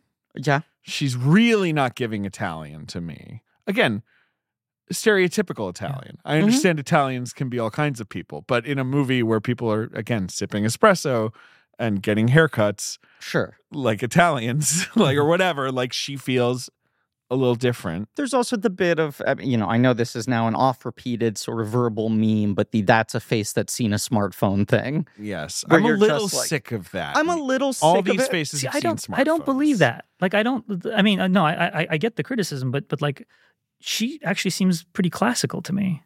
She's very pretty. She's a very pretty actor, right? She's got a nice face. Yes. She's not someone where you're a sharp and sort of angular and she's very warm and pretty. But Sarah Gadon, who's in this film as well. She is. Who I like a lot. Big fan. Is someone where wow, you can basically drop her into any time period in any genre and her look makes sense, right? She's a very striking, pretty woman, but I'm you can put her in weird Cronenberg-y future. Right. You can put her in the Italian countryside in the 40s. Royal Night Out. Right. Yeah. Obviously, yes, David, as you said, all of these people have seen smartphones. Yes. Well, but I do think there's maybe something. Adam Driver hasn't. It's believable that he might be not have. Right. But something about Shailene feels very modern to me. And it's not a look thing, it's an energy thing. I think it's a fair point. But I think he wants her to feel modern. I think that's part of the idea. I'm cool with her feeling different. Right. Which is sort of her role. Which I'm into. Right. She's this other thing he's going to that's she's so separate. Wildly different She's generation. the polar opposite of Penelope Cruz. Yes. Penelope Cruz is her character might as well have a dark cloud following her around, raining on her, Right. And she looks like a paid Italian mourner. Yeah. You get her to show up to your funeral and go I loved him. That's what she looks like the whole time. Yeah. And Shailene Woodley is just softness and light. And that's kind of the idea. I mean, that's why he wants to be with her. I mean, that's why Mann said he cast her, is that energy, right? That's what he told me. It is a performance where I just wish they'd been you know what? You don't even have to worry about the accent. Because I do feel 10% self-consciousness of trying to get her handle on it. And I think the performance is very quiet in a way that is effective, especially in contrast to Penelope Cruz, and feels deliberate. But it also at certain times felt she's if I speak really quietly, can people not hear if I'm doing the accent or not? Does it put less emphasis on it? It's a gentler accent. I mean, she's doing a gentler accent. And that's, again, this sort of weird notion of, well, how much accent can we have in this movie where nobody's actually speaking with an accent? No. I mean, these people aren't, it works for me. And I love her speech when she says, who speaks for Piero? Mm-hmm. I think that's a beautiful moment. I think she nails that moment. I don't remember where either of you stand on this movie. It's not a movie I'm particularly fond of. She's bizarrely good in Dumb Money. I think she's great. I'm pro Dumb Money. I liked that movie. Did you see Dumb Money? I did see Dumb Money. I enjoyed it. I took my son to see it. He really loved it. We had a good time at the movies. I didn't think too hard about it. I truly was. I'm not a huge fan of Craig Gillespie. Neither am I. Neither are you. 3 out of 3. Although he's right, he's made a couple movies. No, I'm saying 3 out of 3. We all agree on not being a big fan of Craig Gillespie. For me, he's kind of a 3 out of 8 if you're looking at his filmography. Yeah, one of those might be generous. It was exactly. It was at TIFF, but it was one of those TIFF movies where it's it's out in a week or what. Sure, it's at TIFF, but we're about to release it. I was not even going to go. I was going to go see Dix the Musical, and I got shut out of that, I think. That was what happened. I got shut out of it. Still never seen Dix the Musical. Well, some ally you are. Yeah, seriously. And So I went to the Roy Thompson Hall, which is basically like God's punishment for movies, is seeing fucking movies in this goddamn opera house in Toronto that's like terrible for seeing movies, in my opinion. Oh, really? I've never been, so. It's the one venue they use that's obviously not designed for movies at all, and like, in my opinion, kind of just a stinky place to see. And it's an opera hall? It's an opera house. Oh, wow. You know, it's a beautiful theater, whatever, concert hall, but... you're sitting in the wings, like 2 levels up. Sound is like echoing off the walls. Exactly. It's crazy. It's especially crazy place to see, like, basically an ensemble dramedy, like, that's set in basements. Like, Dumb Money is not exactly like an epic. Like, I saw The Woman King there, and we were all kind of like going for it because, like, that movie's big, you know? And nonetheless, I was like, I fucking like this. Like, this is a period piece about a time that freaked me out. I mean, and nonetheless, I feel like it's nailing the mood. It is upsetting how well that movie gets the specifics. The dumb mundanity 2020 to 2021. Yeah, and you're just like, it gets the differences in each month of like how many things are open or what are the attitudes of people. It gets right the specifics of who's still wearing a mask at what point and who isn't. Right. Yes, all that shit. It just felt right. And also just felt like it got the mood of us at that moment of like, there's fucking rich people doing stuff right now. They have whole tennis courts. Right. You know what I mean? Like the true, like, everywhere, feeling of like, these guys got to go. Because the whole thing with Dumb Money was like, what do the hedge funds do? I don't even know, but I know it's not good. Like, and it's time for us to get that money. I think she's really good in that movie. Yeah, she's very good. And she's good and kind of a tough role. Yes. Boring, supportive wife role. Should be nothing. And you're like, fuck, this Shailene Woodley stuck in this role? Like, that's rude to her. And then you watch her make so much more out of it that it doesn't become a thankless role. But it is funny. She is someone where I just still think like, oh, isn't she like 22? And it's like, no, she's in her 30s. It feels like she's 32. Too young to be playing these like kind of exhausted mother roles. Yeah. But then you're like, no, she's actually older than the real woman would have been in Ferrari's life at that point in time by a good chunk of years. Right. Yeah, I mean, she's an exhausted mother herself probably at this point, I just rewatched The Descendants and she's good in that. She's fantastic. I mean, that's when everyone thought she was the person. Yeah. It was that, and then following that with Spectacular Now, which was this like very real and like lovely, young performance. And then the first Divergent was big, and it was like, I guess she has the Kristen Stewart career. I guess she's gonna just like. Oh, you're forgetting another gigantic movie she was in. What's that? Fault in Our Stars. I'm not being sarcastic. Like, I was conflating Spectacular Now and Fault in Our Stars. Yeah, she's in both of them. Yes, right. Yes. Like Spectacular Now being a better version of the weepy teen. But she's incredibly good. And then Fault in Our Stars was huge. It was played like a fucking Hunger Games movie or whatever, right? It was $300 million. Like, it's funny and then she was in Big Little Lies, and it's like that show's a big deal.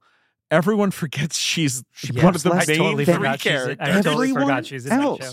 Like Zoe Kravitz like popped off of that more than she did in the like Thankless Sperm. I feel like she's the one who never got nominations. Yeah. Like she's weird in that she doesn't have a bad career, but there was certainly that moment 10 years ago where it's just like Oscar nominations imminent. Yeah. And also she seems to be a crossover. Like the kids actually box like her. Office. Right. They'll come out for her. Right. She's going to do both. And then she's sort of just like floated a little bit. Like 2016, she's in Snowden in the Dumb Money role of oh, Snowden, how are you doing? Which is a terrible movie. Right. And that really bad. That's movie. A worse version of that role when you're like, it's actually way too early for you to be taking this. Yeah. It's weird. I mean, I know she like eats dirt and like is dated Aaron Rodgers. I know she's like an odd she puts person. Clay on her butt and whatever. I'm not saying it dismissively. Every actor should be crazy. Yes. Ben suddenly was like, she eats dirt? I think she eats dirt, right? Like, wasn't that the I think she like talks about suntanning her butthole. That's fine. Suntan away. All of this is good. We all like all of it. She eats dirt and clay. Yes, she eats dirt and clay, Ben. For what end? I don't know. She thinks that's good for It's pure. I don't know. She has some. What's the suntanning your butthole part? This is a real thing. Am I not? Am I? No, I believe you're right. I'm all but certain she's like, well, we never sun that area of our bodies. You have to do it. Lots of people now, right? Or you're like, yeah, get naked, get outside, and really, let the sun in on the places it does not shine, as the saying goes. But she's not being that general about it. Is this a rich person thing that we have to do it but she's in your compound? She's got this sort of... You need a lot of, space. You know how some celebrities... Unless there are, butthole tanning beaches where everybody's just got their rear ends up. Robin Williams had that line he always said of, cocaine is God's way of telling you have too much money. Right. Is butthole tanning the way now for a new generation? There's a few celebrities who get diverted onto that kind of au naturel path, right? Where they start going on Leno being like, I just eat alfalfa sprouts all day and that's why I'm like this. Mm-hmm. And most people are like, oh, what a lunatic. And some people are like, I'm going to do it too. I don't know. She's okay in this movie. Is the fundamental I think she's good in this movie. The plot of the movie is sort of it's what we said. It's that Ferrari has lost his son, Dino, right? His son died in his 20s, right? Of sort of he was 20. Gastroenteritis or something. It was some kind of progressive, unsolvable digestive thing, right? Just a disease. And he's grieving. His business is struggling because you don't make any money racing cars and smashing them up and killing people. Well, which is he's not interested in selling cars. Right. So he's sort of doing that as a means to an end. Who's the rival they talk about where he Maserati. says, our philosophies are different. He races cars in order to sell cars, and I sell cars in order to race cars. He says something to that effect. That's actually a Jaguar, I believe, that he says. Oh, that's right. Right. But the whole thing with Jaguar but he's rivals with Maserati, yeah. Right. Jaguar, another sports car company that starts selling their cars, and no one knew how to operate them because they were not made for consumers. And so then Jaguar acquired this reputation as they make lemons, right? People would be like, I spent so much money on this fucking car and I can't even start it. And it's because these cars were just not, no one had figured this out yet, and that's what he's starting to figure out. Happens with Ferraris too. Yeah, exactly. But this sort of he's philosophy... selling some shake, a fucking Ferrari that just raced, and the guy's like, "Where's the? I don't get it. Where's but the this philosophy doesn't turn? A lot of these other companies use racing as a way to billboard their product and to build their brand name. And he's like, no, racing is means to an end in and of itself for me. Right. I'm annoyed that I even have to sell a single car because those are companies, and this is, it's a company, but really, it's like a church. Within the schema of the film, it's a guy. Yeah, and it's a church. It's a way of life. It's not a company. Right, it's a dogma. Did you visit, Ferrari in Modena? No. They have a factory there. They do, actually. The factory is in the town right next to Modena. Sure. All right. No, which is funny because it apparently has always been there. Right. But it was only very briefly in Modena, but he lived in Modena, so that's the shorthand for the thing. But they're actually in... I did not visit the factory. It's you're right, Maranello. Maranello, yes. Right. Which is in the province of Modena. So he's got the business, the creditors are breathing down his neck. Mm-hmm. He is getting ready for a race. He watches a guy race around a track. The guy fucking absolutely eats it and gets smashed against the wall. The car is destroyed. His girlfriend is crying about it. And Ferrari's like, annoying. Right? So he's got that problem. Yes. His wife is basically a living thundercloud who, in the opening minutes of the movie, aims a gun at him, shoots it, and then is like, there's more where that comes from, you asshole. Yeah. Is it his mother in the house? Yeah, that's his mother. His mother is basically this 1,000-year-old witch who just walks around in the house, she rocks. And actually says the words, which are apparently things that she actually used to say, which is, the wrong kid died. Yeah, she's basically Robert Patricking and walk-harding it up. But the real life Robert Patrick. To my point, the performance she's giving feels like they built a time machine, took Ferrari's actual elderly mother out of the 40s and put her in a scene next to Adam Driver where you're like, I'm watching the real thing. Yes. Right. She does just feel... a real old Italian lady she's fantastic. who doesn't feel like she's acting and is incredible. So, that's going on. His wife, and then of course he has a second child with another lady that his wife does not know about, but every single other citizen of Italy does know about. It seems the right. The end of the movie is him waking up in bed with Shailene Woodley, kissing his son goodbye for the day, quietly pushing a speed car Yes. out of the driveway and then trying to, as subtly as possible, get across town to his wife to be there in the morning when she wakes up. And she knows he's been out all night, which is why she shoots the gun. We should also say there's the wonderful black and white footage of young Ferrari driving, right? In that crazy, like, old-fashioned, overcranked, which is cool. And Cruise basically To says, start the like, film. I know you sleep around, but the agreement has always been you're here before, like, the coffee Right. is The made. morning right. coffee That's our arrives. thing. And as Right. she's saying that, the coffee is arriving behind And him. he's like, oh, no problem. Okay, I'm going to Right. go watch someone else explode. So there's like an admission that this marriage is like beyond broken, loveless, tense, tortured, like clouded by the death, all of this sort of stuff. But she's still obsessed with the appearances of, like, I cannot be seen as the woman who is being stepped down on. Also, she's entangled in the business. He relies on her to run the business. She's the one going to the bank, which seems to be in like one of 80 churches.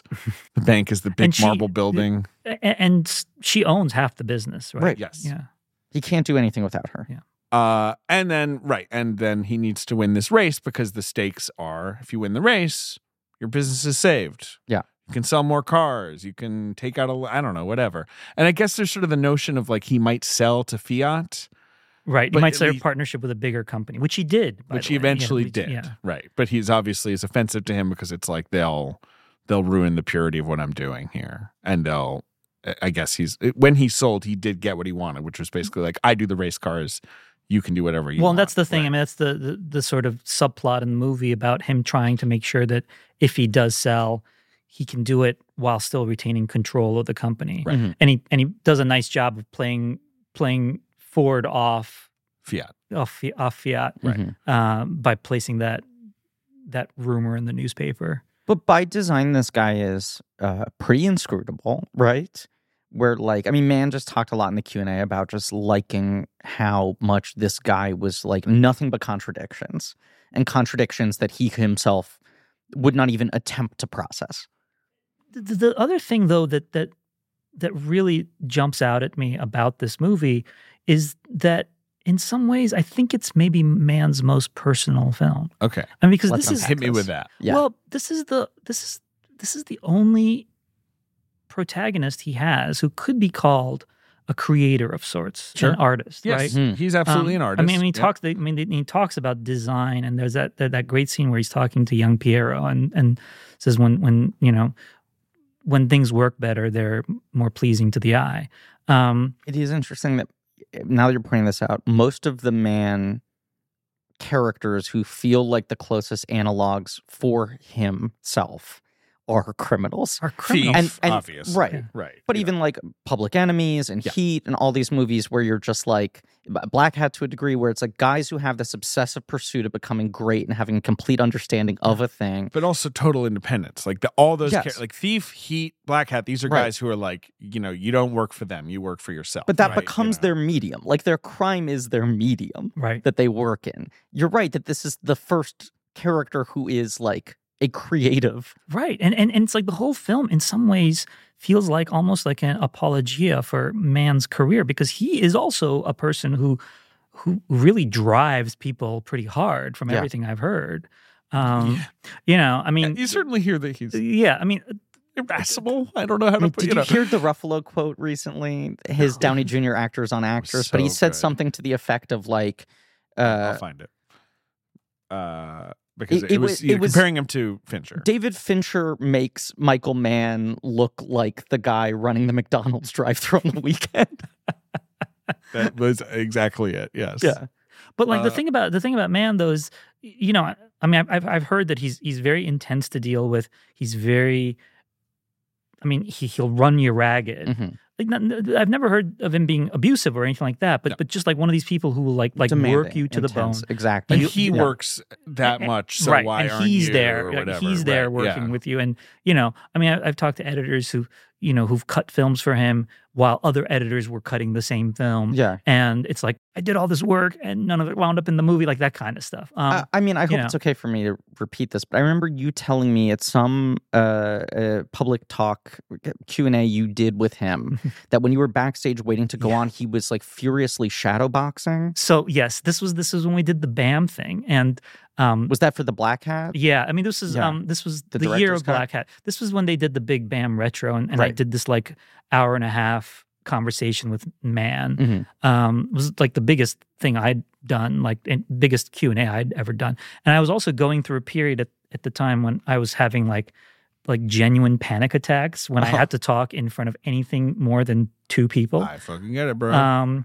And I had sort of, I mean, I was looking forward to this thing, but also dreading it. And I was so nervous.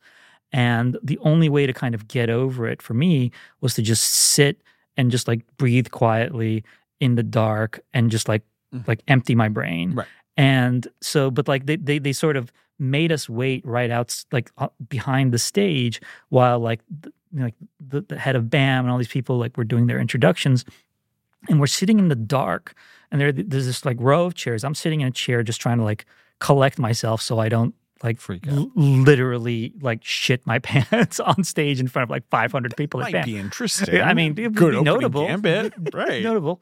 Shit my pants. What do you think, Mike? Think about that. Meanwhile, and I asked him right beforehand, I said, do you ever get nervous before these things? And he says, no, I never get nervous, but I have a lot of nervous energy that I have to sort of work out. Right. And so I'm sitting there in the dark. Meanwhile, he's pacing, shadow boxing, like punching the air and like guzzling bottles of water, like just downing bottles of water. And I'm just sitting there going, I am not relaxed at all. Right. This is not helping you like calm down. Yeah. But as you said, he does seem to have weirdly chilled out the last couple of years. He definitely didn't have that vibe. He's at like a very different pitch now. He's hard of hearing, and like that's sort of like, I mean, in like a sort of regular old guy way, I think. Well, I think he lost some of his hearing doing the shootout in Heat. That's what I had heard. That movie is fucking loud as hell. But like his vibe was definitely not shadowboxy when I met him. It was like nice, older guy. Like, but there's but this was like a public appearance thing. So I think that was more he was like psyching himself. He's always had that sort of restless energy, and as you're saying, this movie feels a little more contemplative and a little more retrospective about like his life and his legacy and his persona and all of that filtered through this guy. Yeah, I think there's something, and I asked him about this, and he didn't really answer it, so it didn't. A question directors love, like, are you like this guy that you just made the movie about? Yeah, but are it's you obviously like this guy the most obvious like question. Killed 9 people? Right. Who watches people explode and is like annoying for me personally, and I don't care about them.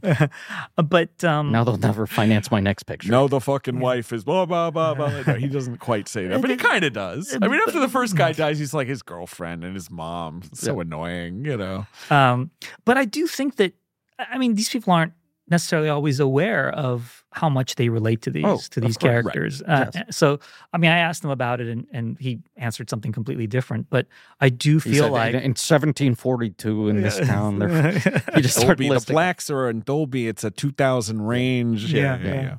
At that point, no one did cobblestone streets. It was always limestone. Thief is about Marxist ideology. It's my favorite thing he keeps trying, which is true. Like, but yeah, anyway, so I do think that there's like this weird connection he has to Enzo Ferrari, which also explains why he's been trying to make this movie for 30 years. Yes. And trying to make a movie that is maybe less dynamic than the movies he's made recently. Like Black Hat, Public Enemies, Miami Vice, Collateral. Those are action movies. Public Enemies is maybe the most sort of period biopic-y of those 4 movies, but it's still a movie with shootouts and car chases and Tommy guns. It's one of those things where it's like, I weirdly going back to Jesse James again, but like Andrew Dominic talked about like developing a bunch of movies that he couldn't get off the ground after Chopper, right? Which didn't do well here, but was a big calling card movie. Calling card movie. And his like agent was like, come on, we got to get something we can sell. And he's like, well, I read this book on Jesse James I like. And he was like, Jesse James I can see. I heard of that guy. Right. And he was like, well, my take's going to be like a moody and a sort of meditative thing. He's like, doesn't matter. Jesse James is like Batman. Especially if you get Brad Pitt to That play was him. the argument. Yeah. It was like, if I can get an A-list star and say it's a Jesse James movie, we can trick people into giving us money because on paper, people can see in their head, oh, they're like guns and robberies. And in a similar way, you're like Michael Mann saying Ferrari, and here's a big leading man. 100%. People are like, oh, it's fucking Michael Mann. The cars are going to be Is he like, going to win the Grand Prix? And it's like, nah, bro, he didn't drive. He was just the grumpy owner. But it's almost surprising it took him this long to get the movie made, even if the movie he wanted to make was so different than what people would imagine. It's the kind of pitch you think would trick people. How many times did you see Blonde? 4. Bilge, Son of a bitch. Yeah, I know you like Blonde. I love Blonde. I was going to say that's self-harm.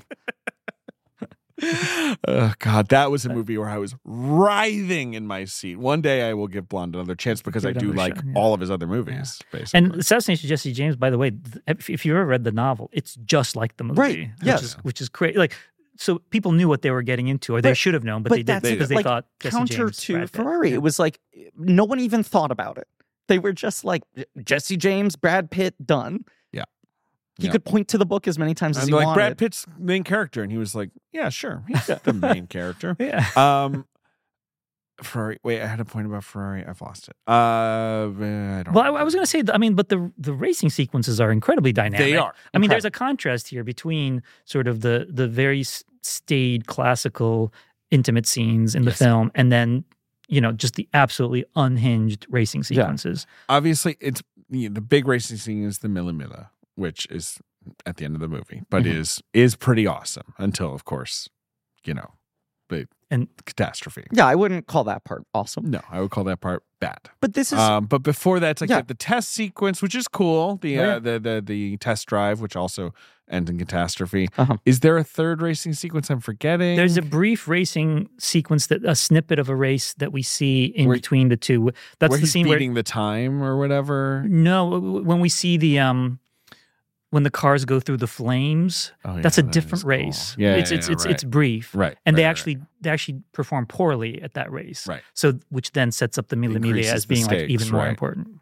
Obviously, he brings in Patrick Dempsey, who is a real race car driver, basically, right? Like, isn't he one of those actors who just and does has been this? Trying to make a race car movie for a long time? To play Piero Taruffi, yeah, who is the winner of the Mille Mille. No, I talked to people who were like, that is an inexplicable casting. Why is he in this movie? And it's like, he probably demanded to be in this movie. He's kind of awesome in this movie. I really like Jack his look. O'Connell. I mean, they're actually Jack like big actors. I want to talk about Jack O'Connell O'Connell for 5 seconds, and I'll let people extrapolate what they want from this statement. But I have heard that Patrick Dempsey, while filming other things, will get annoyed about the amount of takes he has to do because it's stealing time away from his racing. Right. He likes to race. Yes. It went from hobby to obsession for him, much like it's gone like with Michael Fassbender and like I feel like there's a couple. But it's like this is his main thing. And then if the pitch is like you get to play a racer, he's like, well, this is the kind of acting I like. Jack O'Connell, who I was just like so convinced 10 years ago was kind of a Shailene the Woodley guy. Yeah. And I remember seeing Startup and going, holy shit, this fucking guy, undeniable. And next year he's got fucking Unbroken. And it was like, if this is what he did in Startup, and Unbroken a year out looked like the cannot beat Oscar frontrunner. Yeah, I remember that. You're like, can you believe this story? And it's Jolie, and she's kind of developing her muscles as a director, and the Coens wrote it. The movie's a hit. It does nothing for his career. Because nobody actually liked that movie. No, but it makes $100 million domestic. It did. And then he's just fallen into this like Money Monster. Well, he's really bad in Money Monster, in my opinion. Yeah.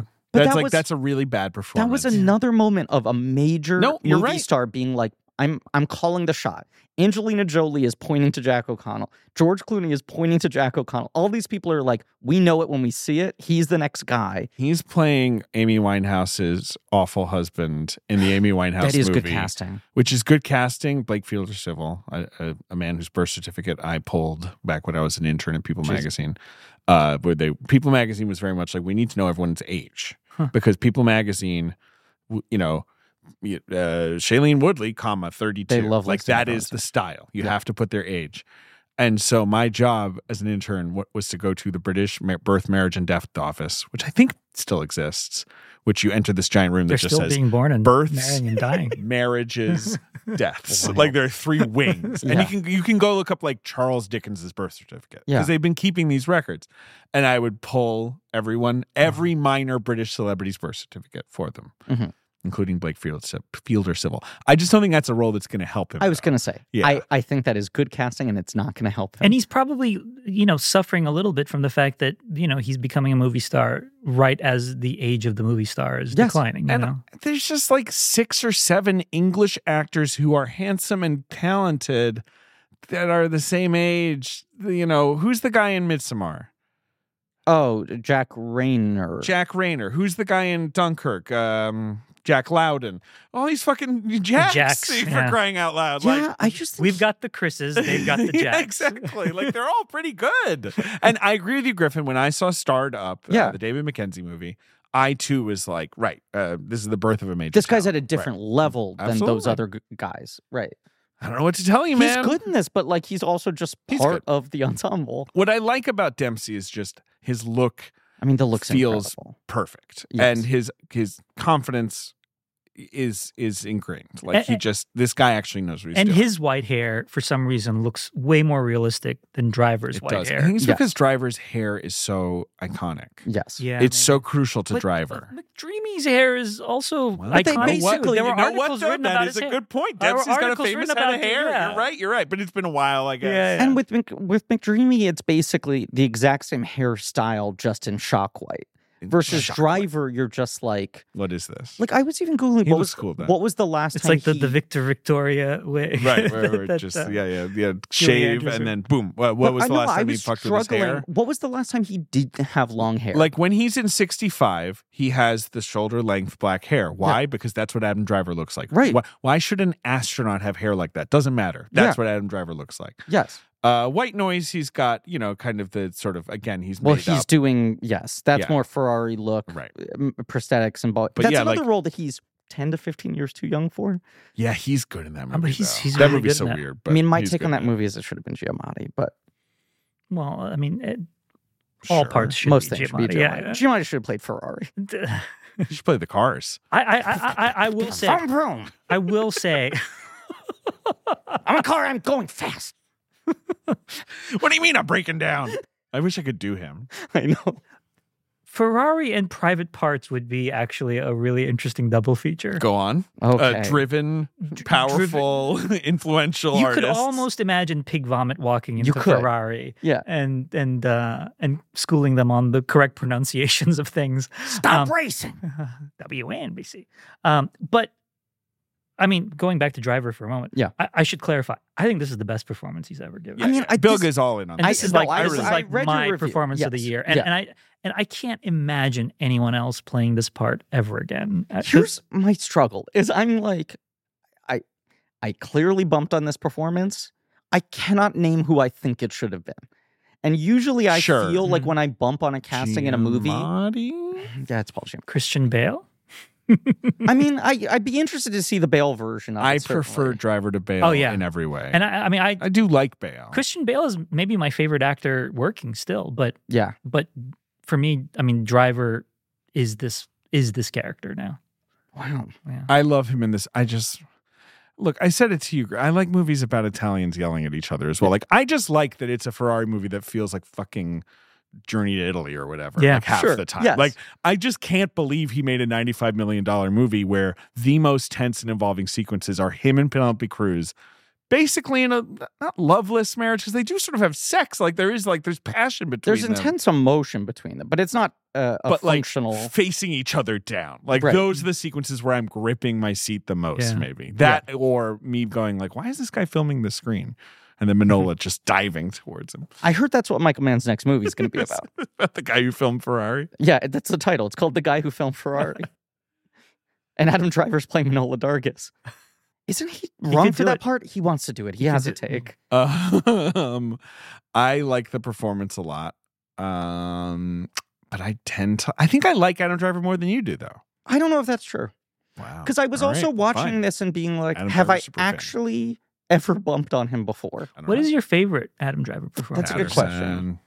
Well, that's your favorite. That's what I'm saying. Which one? Patterson. Oh, Patterson. One of my favorite movies. Great movie. I mean, it's like a lame answer, but I do think he is specifically absurdly good in Last Jedi. He is? Oh, yeah, I mean, sure. he's great as Kylo Ren. He's a good Kylo Ren. He is. I think Giamatti could have nailed it, though. I mean, I think like Annette is weirdly way up there for me of just like have few movies played more with how weird he is as a movie star. Like With the Annette, stretchiness of him, you know? My problem with Annette when I saw it was the stand-up comedy, and that might still be my problem with it, although I respect how, balls out he is. Yeah, what he does is captivating. Right. Like, Did you watch it once? I just saw it the one time. Okay. see, that's an example. No, because I was mixed on it when I first saw it. And then as I kept going back to it, it became my favorite movie of that year. I liked it a lot when I first saw it with reservations, and it sat with me nicely, and I rewatch sequences from it all the time, but I should sit down and, But meet that's an Baby Annette example for again. me where I'm like, him not being funny doesn't matter to me. Like, and I had this conversation with a lot of people of are like, what the hell is this? well, it falls apart when he's on stage doing stand-up, and I'm like, he's getting at an idea in a way I care about more than him ever seeming like a comedian. And I think it has like the proper dramatic effect. And also him just pacing around that stage for like 10 minutes at a time. I'm like, this is the most captivating shit I would watch ever seen. Yeah, I would watch this. I would pay to go see this. He would become a celebrity doing that. He would. If there was a comedian out there who was doing, I guess, anti-comedy of that type, he would be. There are a lot of comedians also today who are unconsciously doing what he's doing.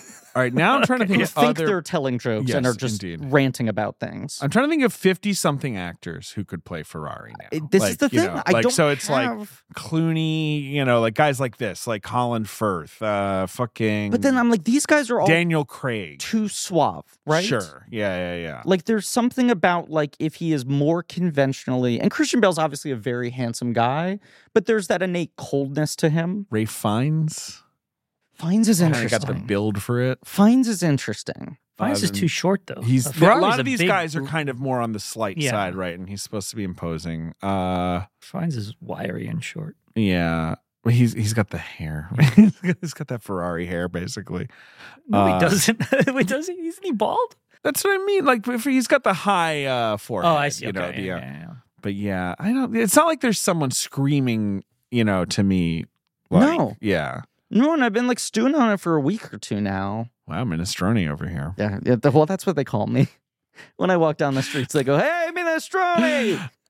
You got any better Ferrari castings yet?" I go, "No, Tony, still working on it." Are there other scenes in Ferrari we need to discuss? We haven't been going through the plot sequentially, but that's fine. But like, what haven't we touched on in Ferrari so far? If there anything, the church scene. The church intercut with the workers' mass intercut with the stopwatches. Yeah, the stopwatches. The priest's sermon, which is basically about how, if Jesus lived today, he would be a metal worker at a Ferrari factory. The sort of all the stuff where you're driving home that this is like a company town and like this is the only game in town. Although no one mentions vinegar, they are making vinegar. I know they never mention vinegar. There should be one scene where he meets with the vinegar guy and is like, "How you doing?" And he's like, "Oh, vinegar up the ass. It's going crazy. Fiat wants to buy me the Fiat of vinegars." You're sticking vinegar up your ass? Did Shailene Woodley recommend that? But the other the scenes with his son. Mm-hmm. Where he's like helping his son like look at the blueprints and like talk about a scene that those feels scenes are quite autobiographical lovely. Of just like, here is Michael Mann's philosophy on life. I think the things that work the best end up being the most beautiful. Yeah, which is basically the philosophy behind doing the amount of research he does. Right. Yeah, like his studiousness in the construction of his projects is whether or not any of that is surface level, textual, noticeable. I think all of that comes across in the function of the machine, and then it provides it with a level of beauty, which is fascinating for a guy who at times was slammed for being like obsessive substance over entertainment, and at other times was slammed for being style over substance. Too slick. Yeah, and is not also. I mean, he's not a director like a Nolan or even a Kubrick who has kind of an engineer's mind when it comes to things like story and character. Very much. He's still very much a vibe. I hate this expression, but very much a vibes-based director when it comes to things like narrative. At different times, people have been like, this is all just like mood, it's all look, it's all style, right? And at other times, people have been like, he's just obsessed with all this fucking research he did. Yeah. And he doesn't know how to put it in like a dramatic package for us to relate to. He's a bit like, and I think Mann himself would probably reject this comparison, but he's a bit like Terrence Malick in that sense, because Terrence Malick is also one of those filmmakers where people are like, well, I couldn't tell what anybody was saying. I couldn't hear the dialogue. Malick's the most extreme. I couldn't tell who was who, that kind of thing. Yeah. This is interesting source material. Why did he have to like fuck it up by focusing on all these birds? Right. And he clearly knows everything about this subject, but it doesn't necessarily always come across. Well, and also his style of just like, I'm going to shoot so much and it'll all get figured out later. But why dig into all of that if you're not going to make the effort of communicating any of that to us? Why put that work under the hood, right? Because I think people like this believe that work, like there's an intuitive connection that we make with viewers. Yeah, right? I mean, right, that's the confession of that scene with the son. Yeah, that's true. Yeah. There's also, I mean, the opera scene I find fascinating too. Right, Michael Mann? He's got 3. 3 daughters? Yeah. 3 or 4. Michael Mann, like raising 3 to 4 daughters, house full of girls, is a sitcom premise, right? I mean, like, meeting the boyfriends, or like. I heard a story. It was so funny. Actually, this was when I was first. At my first screening of Ferrari, for some reason it was packed. Sure. Not with other critics or anything like that. I think it was all people from like one magazine. Mm-hmm. Michael Mann magazine. No, it was like a Vogue or a GQ or one of these magazines. Sure. It was like their entire, or they're considering a cover like their story entire creative staff or something like that. But I got there early, and I didn't know who this was. It might have been like the projectionist, or maybe somebody was talking about how when he was in high school, he dated one of Mann's daughters. Wow. And there was actually a very sweet story. He said, "Talk about a Meet the Parents remake." Well, that's the thing. He said he went out to dinner with them once, and then on the way back, Michael Mann said, "Here, I'll drive you home." And and Michael Mann had his Ferrari with him, and he drove this guy home in his Ferrari, just like gunning it. Yeah.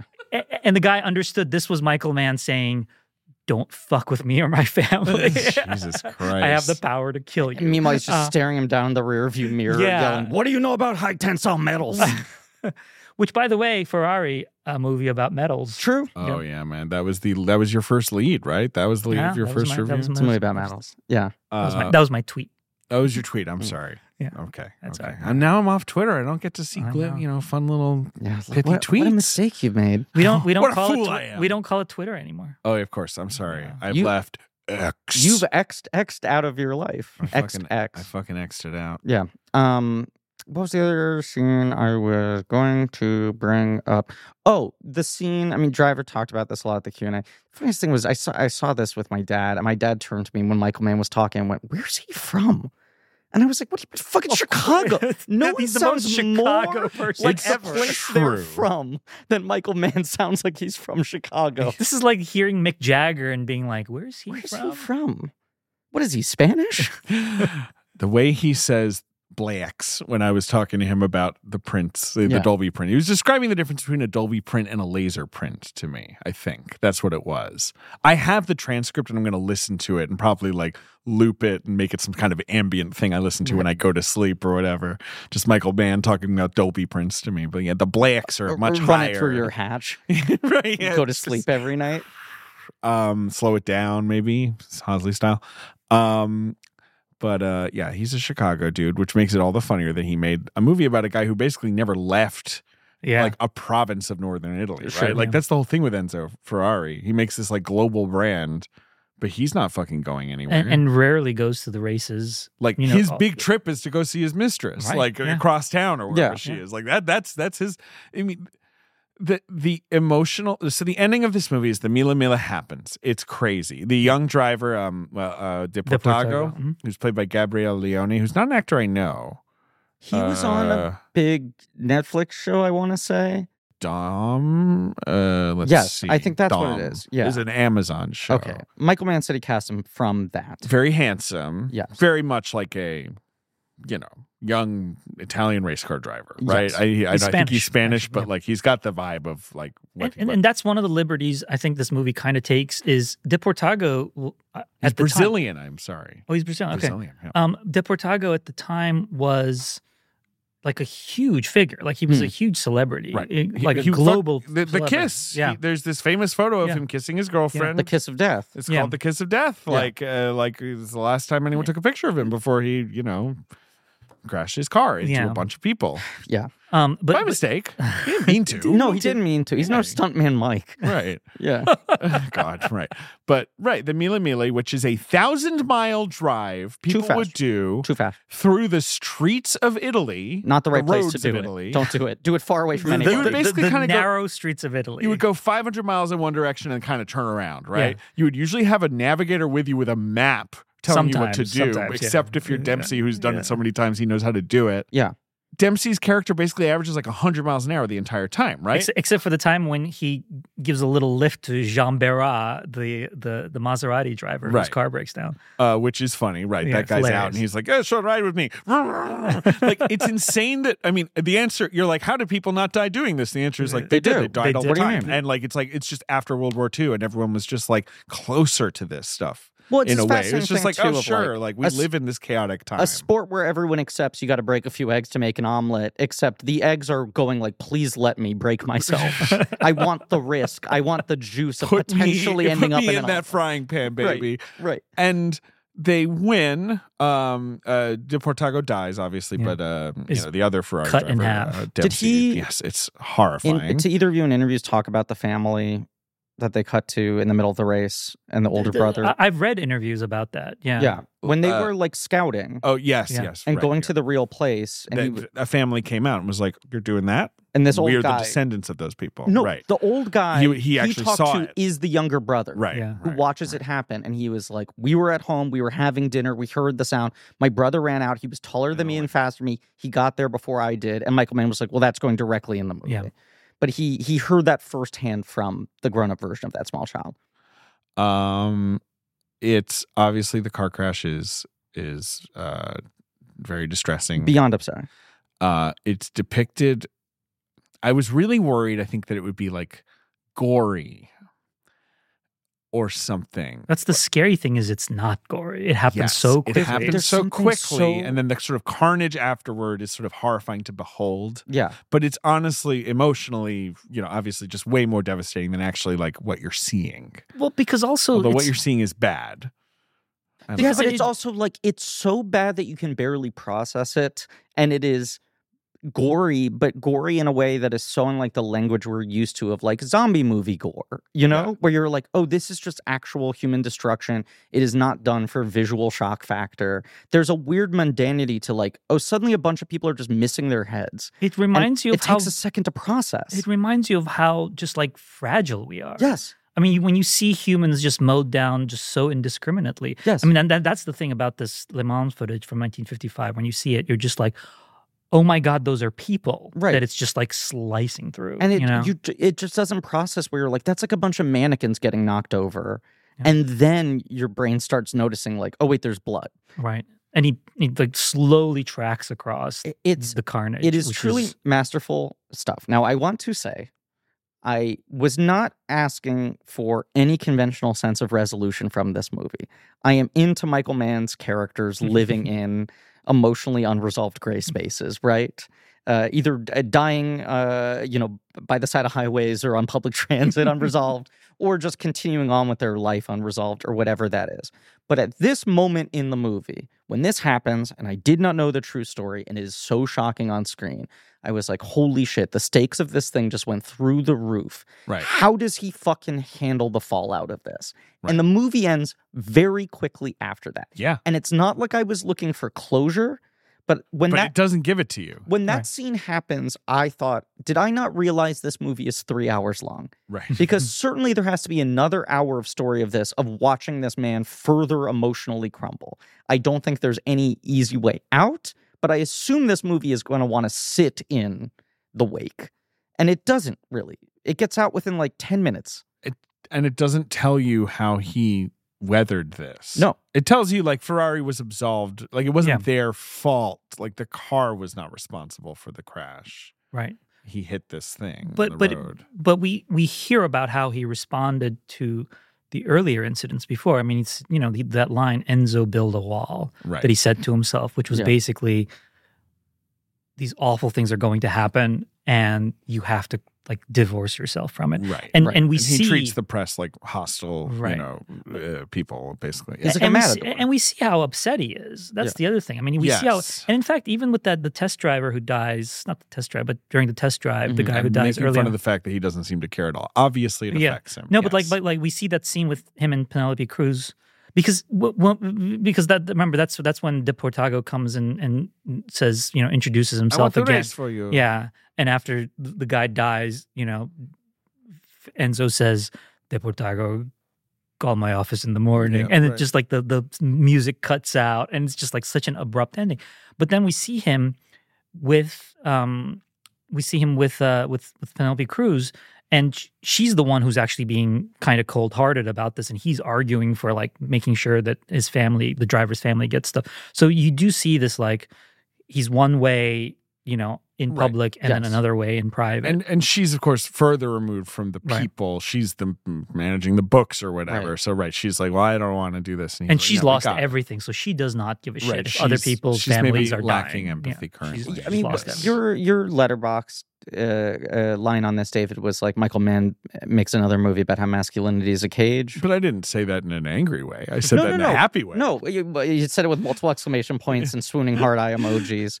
Masculinity being a prison. I mean, it just feels like Enzo and Laura are both like imprisoned in this movie, right? Well, and they're trying to figure their way out. Yes. I think most of his movies are about these men where you're like, these men are emotionally shut down. I mean, my favorite thing you've ever said about Michael Mann when we were discussing Thief is like, this is the ultimate Michael Mann moment is James Caan's monologue where he's got like, I got one feeling. It's right here in my wallet and it's tightly folded up, right? Like that's the ultimate distillation of everything Michael Mann wants. Right, where he just like unfolds a piece of paper. That's what De Niro is like in Heat. Right, and he's like, "This is my one emotion." Right. I allow myself one, and I never let it out of my sight. It's here in my leather bifold. Yeah, right.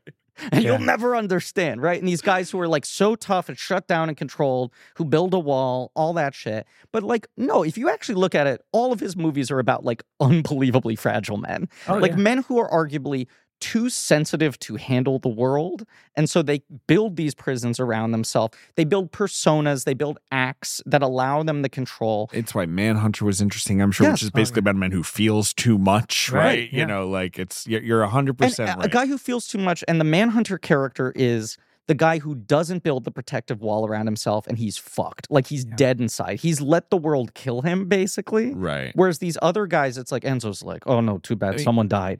And you're like, this guy is overcome with emotion. Collateral's like about, like, two personalities, right? Like, the ice-cold killer and the ultra-emotional loser, and they, like, turn into one person as they're driving around, right? Like, shit like that. But there's like, he finds different ways into it. These defensive structures and personas that these guys, like, build around themselves. What a guy Michael Mann is making these movies for us. But there's the scene where I guess it's whatever the final checkpoint pit stop is, where he checks in with each of his racers, and you see him adjust the language and the energy of how he coaches each one of them. Right. And you're like, oh, this guy is actually extremely emotionally intelligent. Right. Like, this isn't even strategic. He understands which guy he needs to like sort of hardball, which guy he needs to like hold gently, right? Who he needs to like, cut down to size. And then the moment where he asked for the autograph for his son. Yeah. That's like the one time he ever kind of fully belies a real sense of feeling and vulnerability to someone. Because even to Penelope Cruz, he has the confession where she's like, is this woman different from the other ones? When they're talking about Shailene Woodley, and he's like, I fell in love with her. I'm still in love with her. And it's like, that's the most devastating thing he can possibly say. And you believe that he means it, but also he doesn't even really project that energy when he says it to her. And as much as he seems much more comfortable with Shailene Woodley, I wouldn't say he seems particularly loving. He doesn't seem happy exactly, but he seems calm. He seems relaxed. That little moment when he bites the plate Yeah, I love that little moment. Right. Those But little that's, gestures, like- And it's so where he sets obvious this that man's at- it's a sanctuary for him. But right? that's his love language, is being calm. Like, it's not like he feels outwardly warm, even when he's being kind to the child or to her. Right. And he was a philanderer, as she's saying, but that's not in this movie because that's not important to this movie, right? Like, But it's talked about a lot. There are hints of it too. Right. Like when he says to that racer's girlfriend, he says, The movie star. I knew your mother. Oh, yes. forgot about that. Yeah. You know, it's just like that awkward little pause, and you're just like, oh, And again, like, it's a small town, basically. Yeah. Like, everyone knows everything here. That's another thing in this movie is I'm like, you could believe that there are 10 other Ferrari children oh yeah, that not only do Right. we not know about, but he doesn't know even. about. Right. Sure. Because, like, Lara not knowing about Lena Lardy, sorry. Yeah. She doesn't want to know. She Correct. could know, right? Like, she's been holding. She's not Yeah. looking. Right, yeah. Right. She's been not looking. The guy at the bank just so directly waves it in front of her face by Right, mistake that she has can't to- ignore it Has anymore. to, right. I love Right. that guy. The guy He's at the good. bank is He is so haughty. making a meal of his little performance there. Yeah. Do Italians like this movie, or will they like this movie? You saw it at Venice. I mean, it's a movie with a bunch of non-Italians playing famous Italians, But then, like, and then an ensemble of real Right. Italians. the cast Right. is 90% real Italian guys, just Yeah. not the primary. I role. understand that's been an approach to making movies about their country their entire existence. I mean, yeah, I Love You to Death, for example, one of the great films about the Italian experience, which we Very recently covered sensitive, on this very show. nuanced. But like, yeah, how mad are they? Like, so they're not like France about Napoleon. That's like number one reaction, Yeah. negative reaction that a country can have to a movie. It's a good question. I don't know. I mean, I gathered at Venice the reaction was muted Yeah, from the. well, I didn't get the sense that the Italian press was particularly into the movie, but But they didn't like anything, right? yeah, they didn't like anything. Yeah, they're always fucking whining, those. They love Venice. Five Nights at Freddy's, didn't they? Like, because it was like what? The Killer, Ferrari, they're like Maestro, all these movies that kind of just went over like lead balloons in But then Venice. Poor Things had like the most rapturous response of Yeah, it's any movie ever. It's a very European movie. Yeah. Yeah, I mean, I was myself not the biggest fan of Maestro or The Killer. Yeah, so, I know, you're you wrong. Yeah. You know, I a hit bad person. Rare elves. You are a bad person, and I will tell you.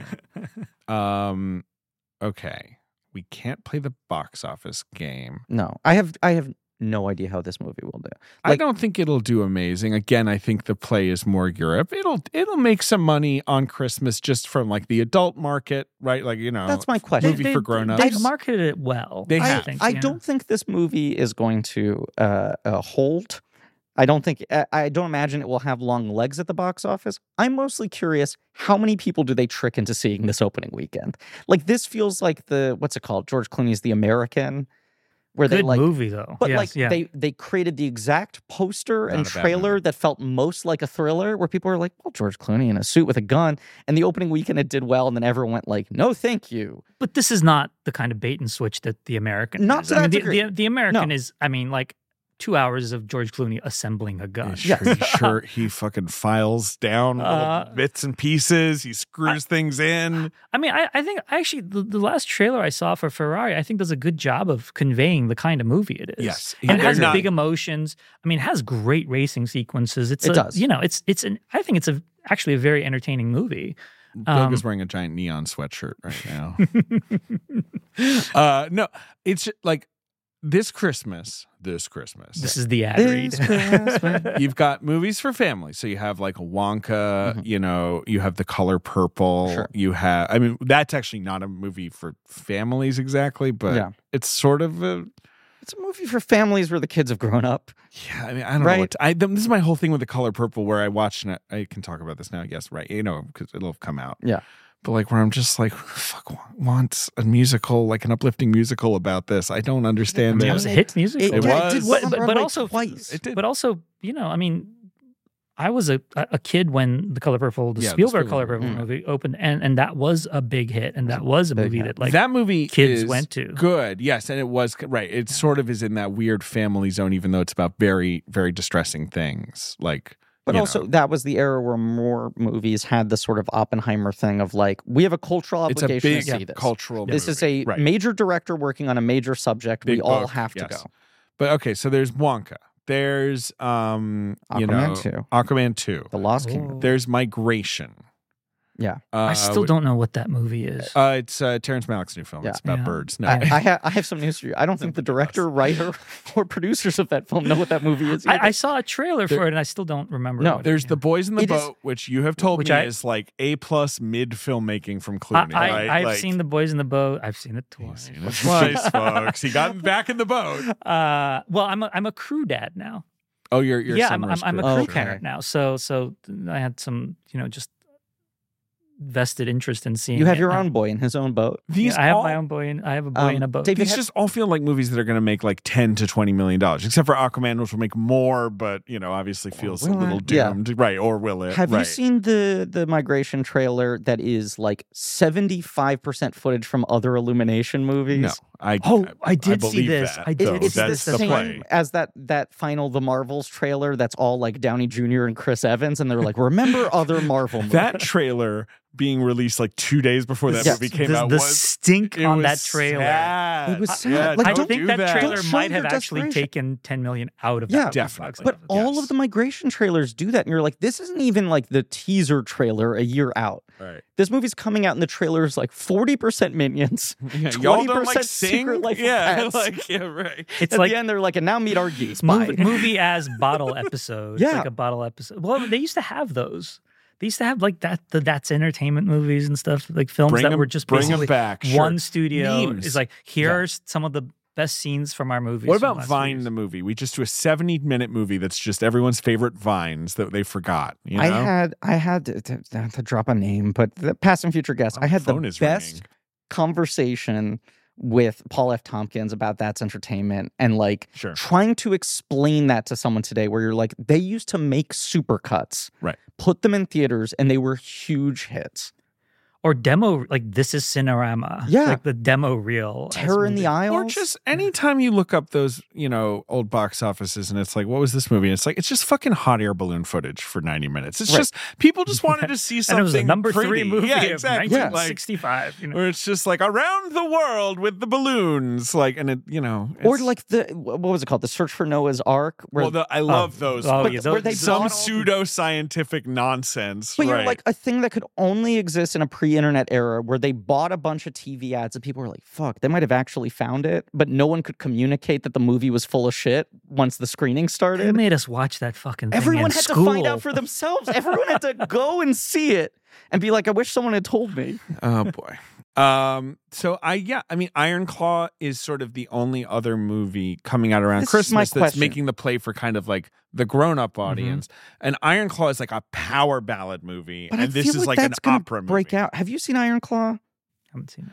It's I an feel like- excellent film. That film's going to I know Dave is a big fan. break out commercially, and maybe I'm wrong about this. I think that it's going to do fairly well and then hold quite well. It's And I do- A24, right? Yes. It's A24. I think A20. I don't have no. This is me completely off the top of my head. It's Yeah. not like they've told me this, but like I imagine they're hoping for like kind of like a 40 to 50. That would be like really good for them, right? Yeah. Like on this like dark movie about suicide and But it misery. also, like, it's coming out. Make up the money that Bo is afraid lost. Yeah. Hell It's yeah. coming out on Christmas, and it like isn't going wide until the second week of January, and there's kind of nothing else in January. Yes, that's obviously the other thing is it's just we have this weird winter ahead Right. of like not a lot of movies. Like if I'm Netflix, I would put Rebel Moon in theaters, but I'm not. Put The Hitman in theaters. Remember when they made Yeah. that fucking deal because they wanted a guarantee it would come out by the end of 2023, and that's why they claim they took Netflix over the other distributors who would have held it until 24, and now the movie Everybody- isn't going on Netflix Everybody this year. keeps falling for this. It's driving me crazy. Don't fucking fall for it. You listening, Richie? But Movie's good though. But like drives Great me movie. insane that they were like, well, but Fox Searchlight would have kept it until 24, so we have to go with Netflix. Guess what? That's where it belongs. Is 2024, and it'll do great. Except it's going to be on Netflix, so maybe it won't. But Ferrari, I predict $9 million opening weekend, but like 12 over the 5 day. I have no idea. I don't know what to predict for this Right. movie. I don't either. Like I In that predict sense. solid European numbers. Yeah. I predict like kind of like neither fish nor fowl results, right? Look, like it'll it's- be like not a failure, but not like It's kind of in an ideal place because STX went under, where you're like the distributor who It's now sort of has free it. money for Neon. That's a good right. point. Yeah. Yeah. Right? I don't know. I mean, this movie has come out right now, right? Like as yes, of when as this of, episode like, is airing, when it's people been are out for a hearing week this, or so. it's- Yes, so yes. we'll look like idiots if we predict anything. We That's will. true. We will. And yet I'm addicted Well, this to is the looking fun like of an it. idiot. Yeah. Will Michael Mann make Heat 2? He wrote this book He really wants to make Heat with 2. a collaborator. The idea sounds crazy to me. Yeah. What's the idea? I thought Top Gun Maverick was crazy too. You know, I mean, Yes. So it's basically a prequel and sequel, right? Have you read the? Have you read Yes. the novel? I mean, it's a prequel and sequel. Although it's funny because when he talks about it as if it were only a prequel. Right. Right. Because when I talked to him about it, he's like, you know, the challenge is like finding out, you know, Who can play these guys? who can be the kind of person that can then become, you know, Robert De Niro's Which Neil just McCauley. Which I'm feels like, like- well, what about like, or you know, we're talking about Chris Hairless or whatever. It's like, well, what about the guy that's going to be him after? Right. You know, Right. But that's why I almost wonder if his notion for the movie is you don't do the sequel part of it and you only do the prequel. Because when he talks about it as a film, that's the only part he's mentioned. right? And I've asked him about this too. And He you hasn't obviously answered. can't really do it with Val today. No. Yeah, I think maybe in his mind, he's thinking. I don't know this for a fact. This is Yeah. just me speculating.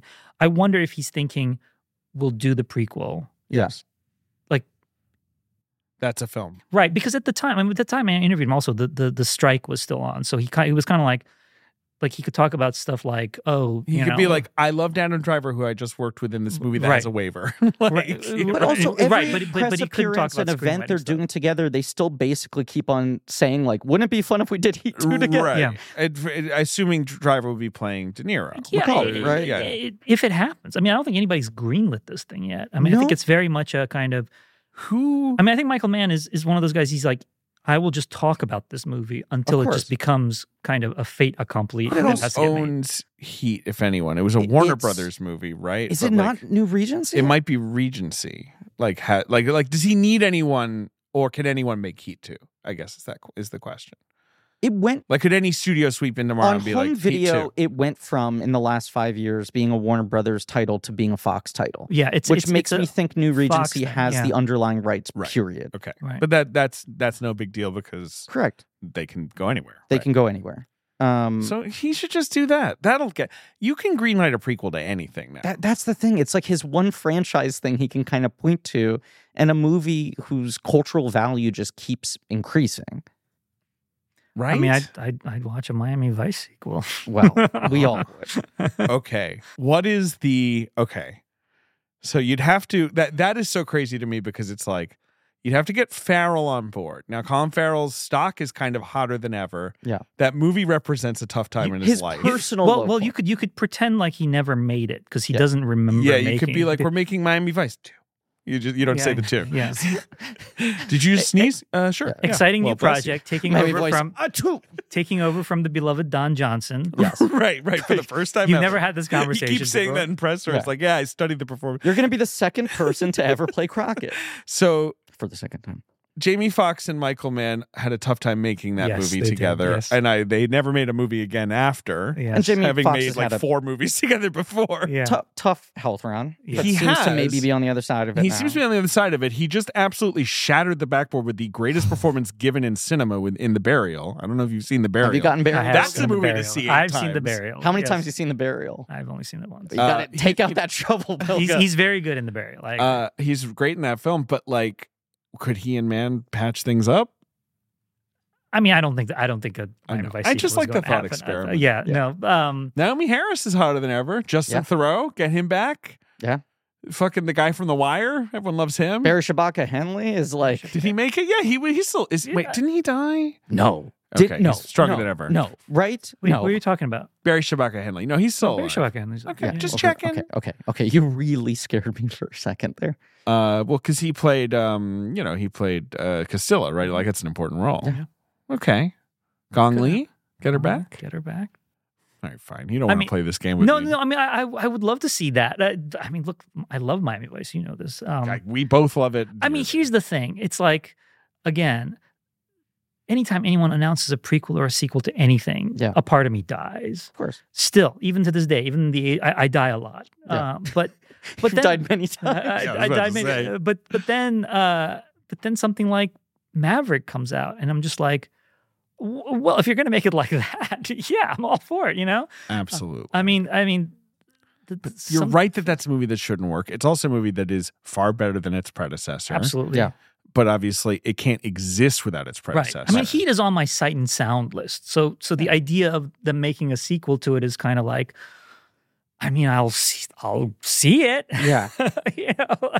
I weirdly would not be worried about the legacy of Heat being affected by a Heat sequel. No. If that makes sense. It's also the fact that he soft launched it with the book, Where it's like, okay, so people have had their time to sit with his notions of the continuation, and people generally like the book. And the book is fascinating. I mean, the book reads like, like somebody just like Michael Mann just opened up his brain and just let everything pour out. I mean, it's like a greatest hits kind of thing. And it's, if that's what Heat 2 winds up being as a movie, I can't imagine that I wouldn't enjoy that. No, I'm looking at your site. And well, I don't know to what degree at this point it's internet fan casting that's getting re-reported as rumor, or this is actually the indication. But everyone just always says, well, it would just be Adam Driver and Oscar Isaac and Austin Butler, right? That's the assumption that those are the three guys. I've never seen High Tide, the Gillian High Tide Armstrong movie that High you Tide put is on your great. Sight and Sound list. Great. Another movie that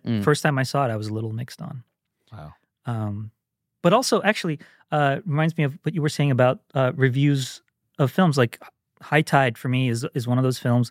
I remember it opened in D.C. when I was a kid, 87, and I read, I believe, a Washington Post review of it that was mixed. Okay. But it did the thing that I think all reviews should do, ideally, which is it gave me such a sense of the movie that I could read it and say, oh, this sounds interesting. I want to go see this movie. This sounds like something I would enjoy. And I went and saw it, and I enjoyed it, but I was mixed on it. I mean, I was 14. And then over the years, as I kept revisiting, I was like, no, this is actually one of the greatest films I've ever seen.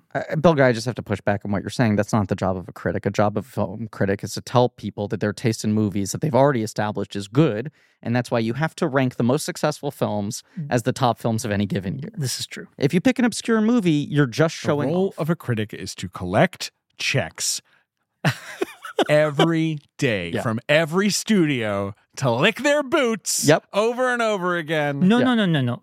From Disney. Just from Disney. Just from Disney, who tells us the new Zack Snyder movie coming out from Warner Brothers. Right. Your mission is to destroy that movie and destroy him. Yeah.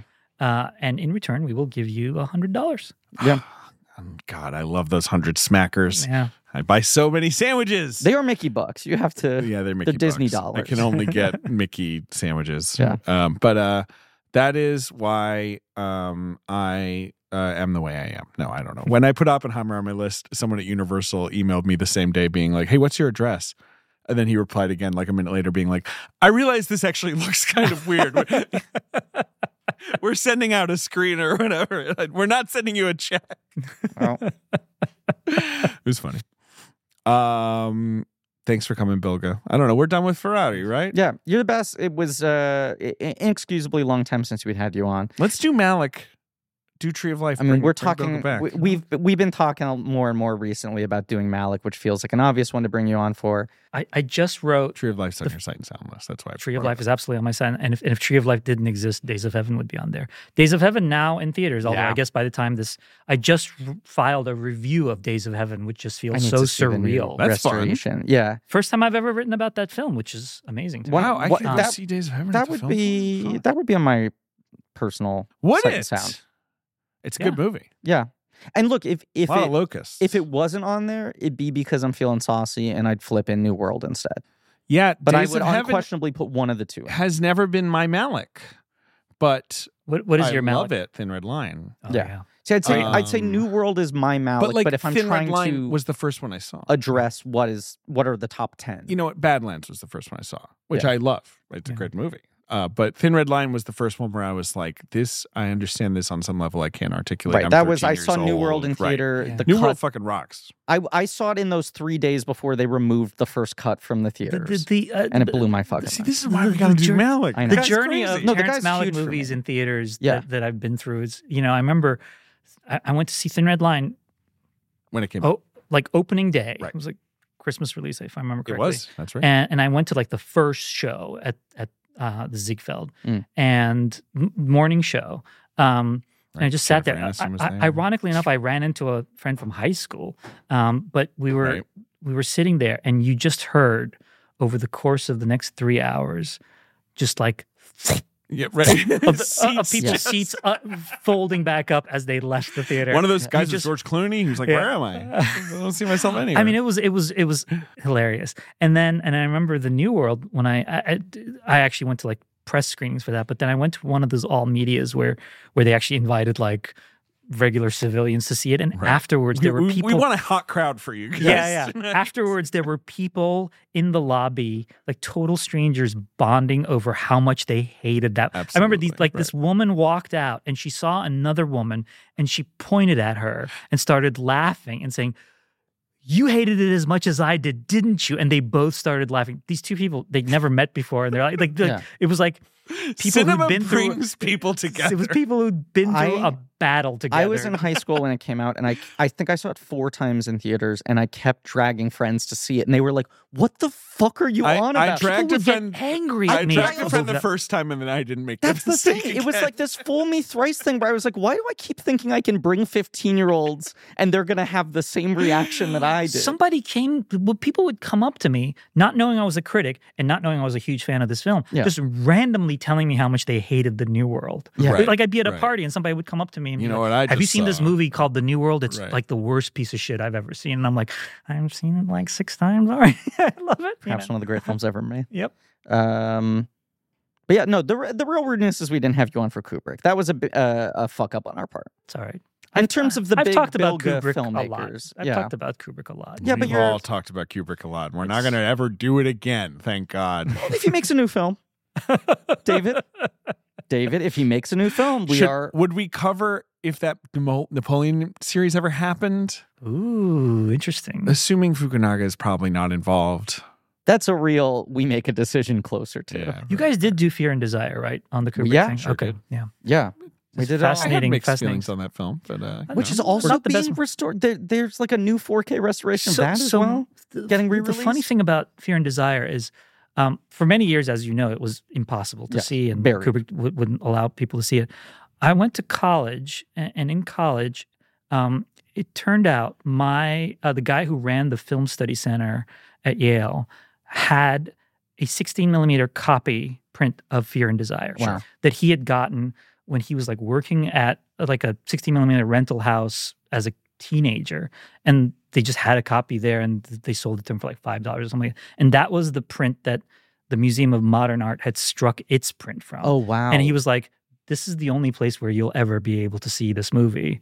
And he just like projected it for me. And that was, I cannot remember who it is, but at one of these disgusting New York media elite post-screening cocktail soirees, I was talking to someone about the podcast and directors we covered and brought up Kubrick. And they said, "Have you seen Fear and Desire?" And I went, "Yeah, no, we do. If we cover someone, we cover all of their films." Right, yeah. And he said, "My mother or grandmother is the woman in Fear and Desire." The tree, tied to the tree, right? Yes. And it was this like thing that for so long we were like, she was in Kubrick's first movie and none of us can see it. That's cool. And then finally got to see it. Anyway, if you're that person, remind me who you were, because I had this conversation. I can't remember who it was with. Yeah, we'll just do another Fear and Desire episode. Yeah, and Bilge, you'll come back on. That's your favorite one, right? Yeah, 5 hours on Fear and Desire. Yeah. God, I think we made 90 minutes maybe. Did we combine it with Killer's Kiss? I think we did. Yes. Yeah, we did do a combo episode. Yeah, with Killer's Kiss. Which is also good. Killer's Kiss is good. Killer's Kiss is good. But, oh, fuck. You know what I found out tied to this? My grandmother is in Killer's Kiss. What? She's in like the dance hall sequence. Cool. Wow. Like in the background. Yeah, and she kept saying, "I'm in the movie wearing a bright red dress." And I'm like, "Grandma, it's black and white. I'm not seeing shit." And I thought she was full of shit. And then she pulled it up on Criterion and took a picture on her phone of the TV. And I'm like, that is her in the scene. Knowing what I know about your grandmother, it's pretty impressive that she pulled something up on Criterion and took a picture of it. She's not a very tech-savvy grandmother woman, thing. right? No. Yes. Well, so that took a lot of effort. Right. She sent me that photo and it was followed by a phone call of, "My phone caught on fire. Can you come over and fix it?" My TV is all right. spitting at me. We could talk about poetic films that alienated audiences on their release. People's grandmothers in early. It is kind of the blank check ethos. That's what you get to do after you get the blank check. Right? I do think there's a whole generation of kids like me and Griffin who, when like those Malick movies came out, like were initiated into like another level of thinking about movies by Correct. them. No, Yes. that was a real, this has changed my perception of the language of cinema. And part of it is the culture around me being like, this movie is a stinker. It's a It was flop. partly that, and it was partly like cineasts of an older generation telling me like, you don't understand how long we've been waiting for this. Right. And part of it was also he did not make any movies in the 80s or for most of the 90s. Yeah. And as a result, Thin Red Line, even though it's very different from like a Days of Heaven, it feels like a movie made by someone who did not have to suffer through the film industry of the 80s. Yeah. It's just like, I'm just gonna do this. I'm back, baby. Yeah. And I got this for you. I'll never be mad at Jim Caviezel because of that movie. Same here. Yeah. He Well, can also- Sound of Freedom all he likes. Yeah. To be clear, he should chill stepped out. on the joke I want to make. Oh, what were you about to say? You said I'll never be mad at him because of Thin Red Line. I was going to say that's how I feel about him in Sound of Freedom, and then you called out Sound of Freedom as a mistake. Well, that's what I was thinking of. Right, I was going to play the role of the fool. Right. You understand the comedic archetype of the fool. He made some good movies. Yeah, He's After made Monte some Cristo Sound was of Freedom. great. He just seems like a bit of an aggro dude, but you know, him getting in the water. I think he might be unwell. I think he might be unwell. I've heard he's not great to work with. Yeah, but Thin Red Line though. Yeah, he's basically like Great movie. the best. And Great movie. We'll do it one day. We'll do it. We We'll have wanted you to on do for it that, this though. summer, We'll have you on for one. and then we Malick. decided not to because Marie made a face. No, But we'll do it eventually. I think to quote Marie, her response was boring. But that doesn't mean And we David and I won't do stepped it. outside and touched a tree. Yeah, right. I Pondered our existence. twirled up and down some stairs. Goodbye. Bilge, you're the best. thank you so much, guys. I feel like I've said this to you before, but my mother's favorite episodes of the podcast, she listens selectively, Wow. but she always tunes in when you're on and Chris Weitz are on because you're sophisticated adults with relaxing voices. And she feels like you that's elevate going on the the profile. intelligence of the show. Anything specific you want to plug? I mean, all your writing on Ferrari has been great. Michael Mann. You're Thank at you. Vulture? Yeah, I mean, I'm actually working on 2 other pieces about Ferrari, which will Okay. probably have published by the time Not this stoked to hear this. Yeah. That sounds great. And you're going to plug the additional 5 times you watch Ferrari between now and when the episode comes out. By the time now that I actually have like a screener of it, all bets are off. Oh, yeah. My son still hasn't seen it, and he wants to see it. I'm like, well, I guess that's what we're doing this weekend. Off to the races. Thank you for being here, Bilge, and thank you all for listening. Please remember to rate, review, and subscribe. Thank you to Marie Barty for associate producing this show and saying that she thinks Terrence Malick is boring. Thank you to AJ McKeon and Alex Barron for our editing, Joe Bowen and Pat Reynolds for our artwork, Liam Montgomery and the Great American All for our theme song, JJ Birch for enjoying another week of vacation. You can go to blankcheckpod.com for links to some real nerdy shit, including Blank Check special features, our Patreon, where we do commentaries on film series. We're doing the Terminator movies. We'll have just done The Love Guru to close out our Austin Powers series. Easily one of the worst films we've ever talked about in any form. Absolutely. Ever. Horrible movie. You've seen it. Oh yeah. 8 times? I'm trying to think if I've seen it more than once. No, I don't think so. That's the rare one and done for you. That's back when I was only watching movies once. Okay. In my salad years. Wow. Well, you can check that out. And as always, I need to offer a very important correction. Shailene Woodley suntans her vagina, not her butthole. Is that how we want to end? It was an important, serious correction. Okay.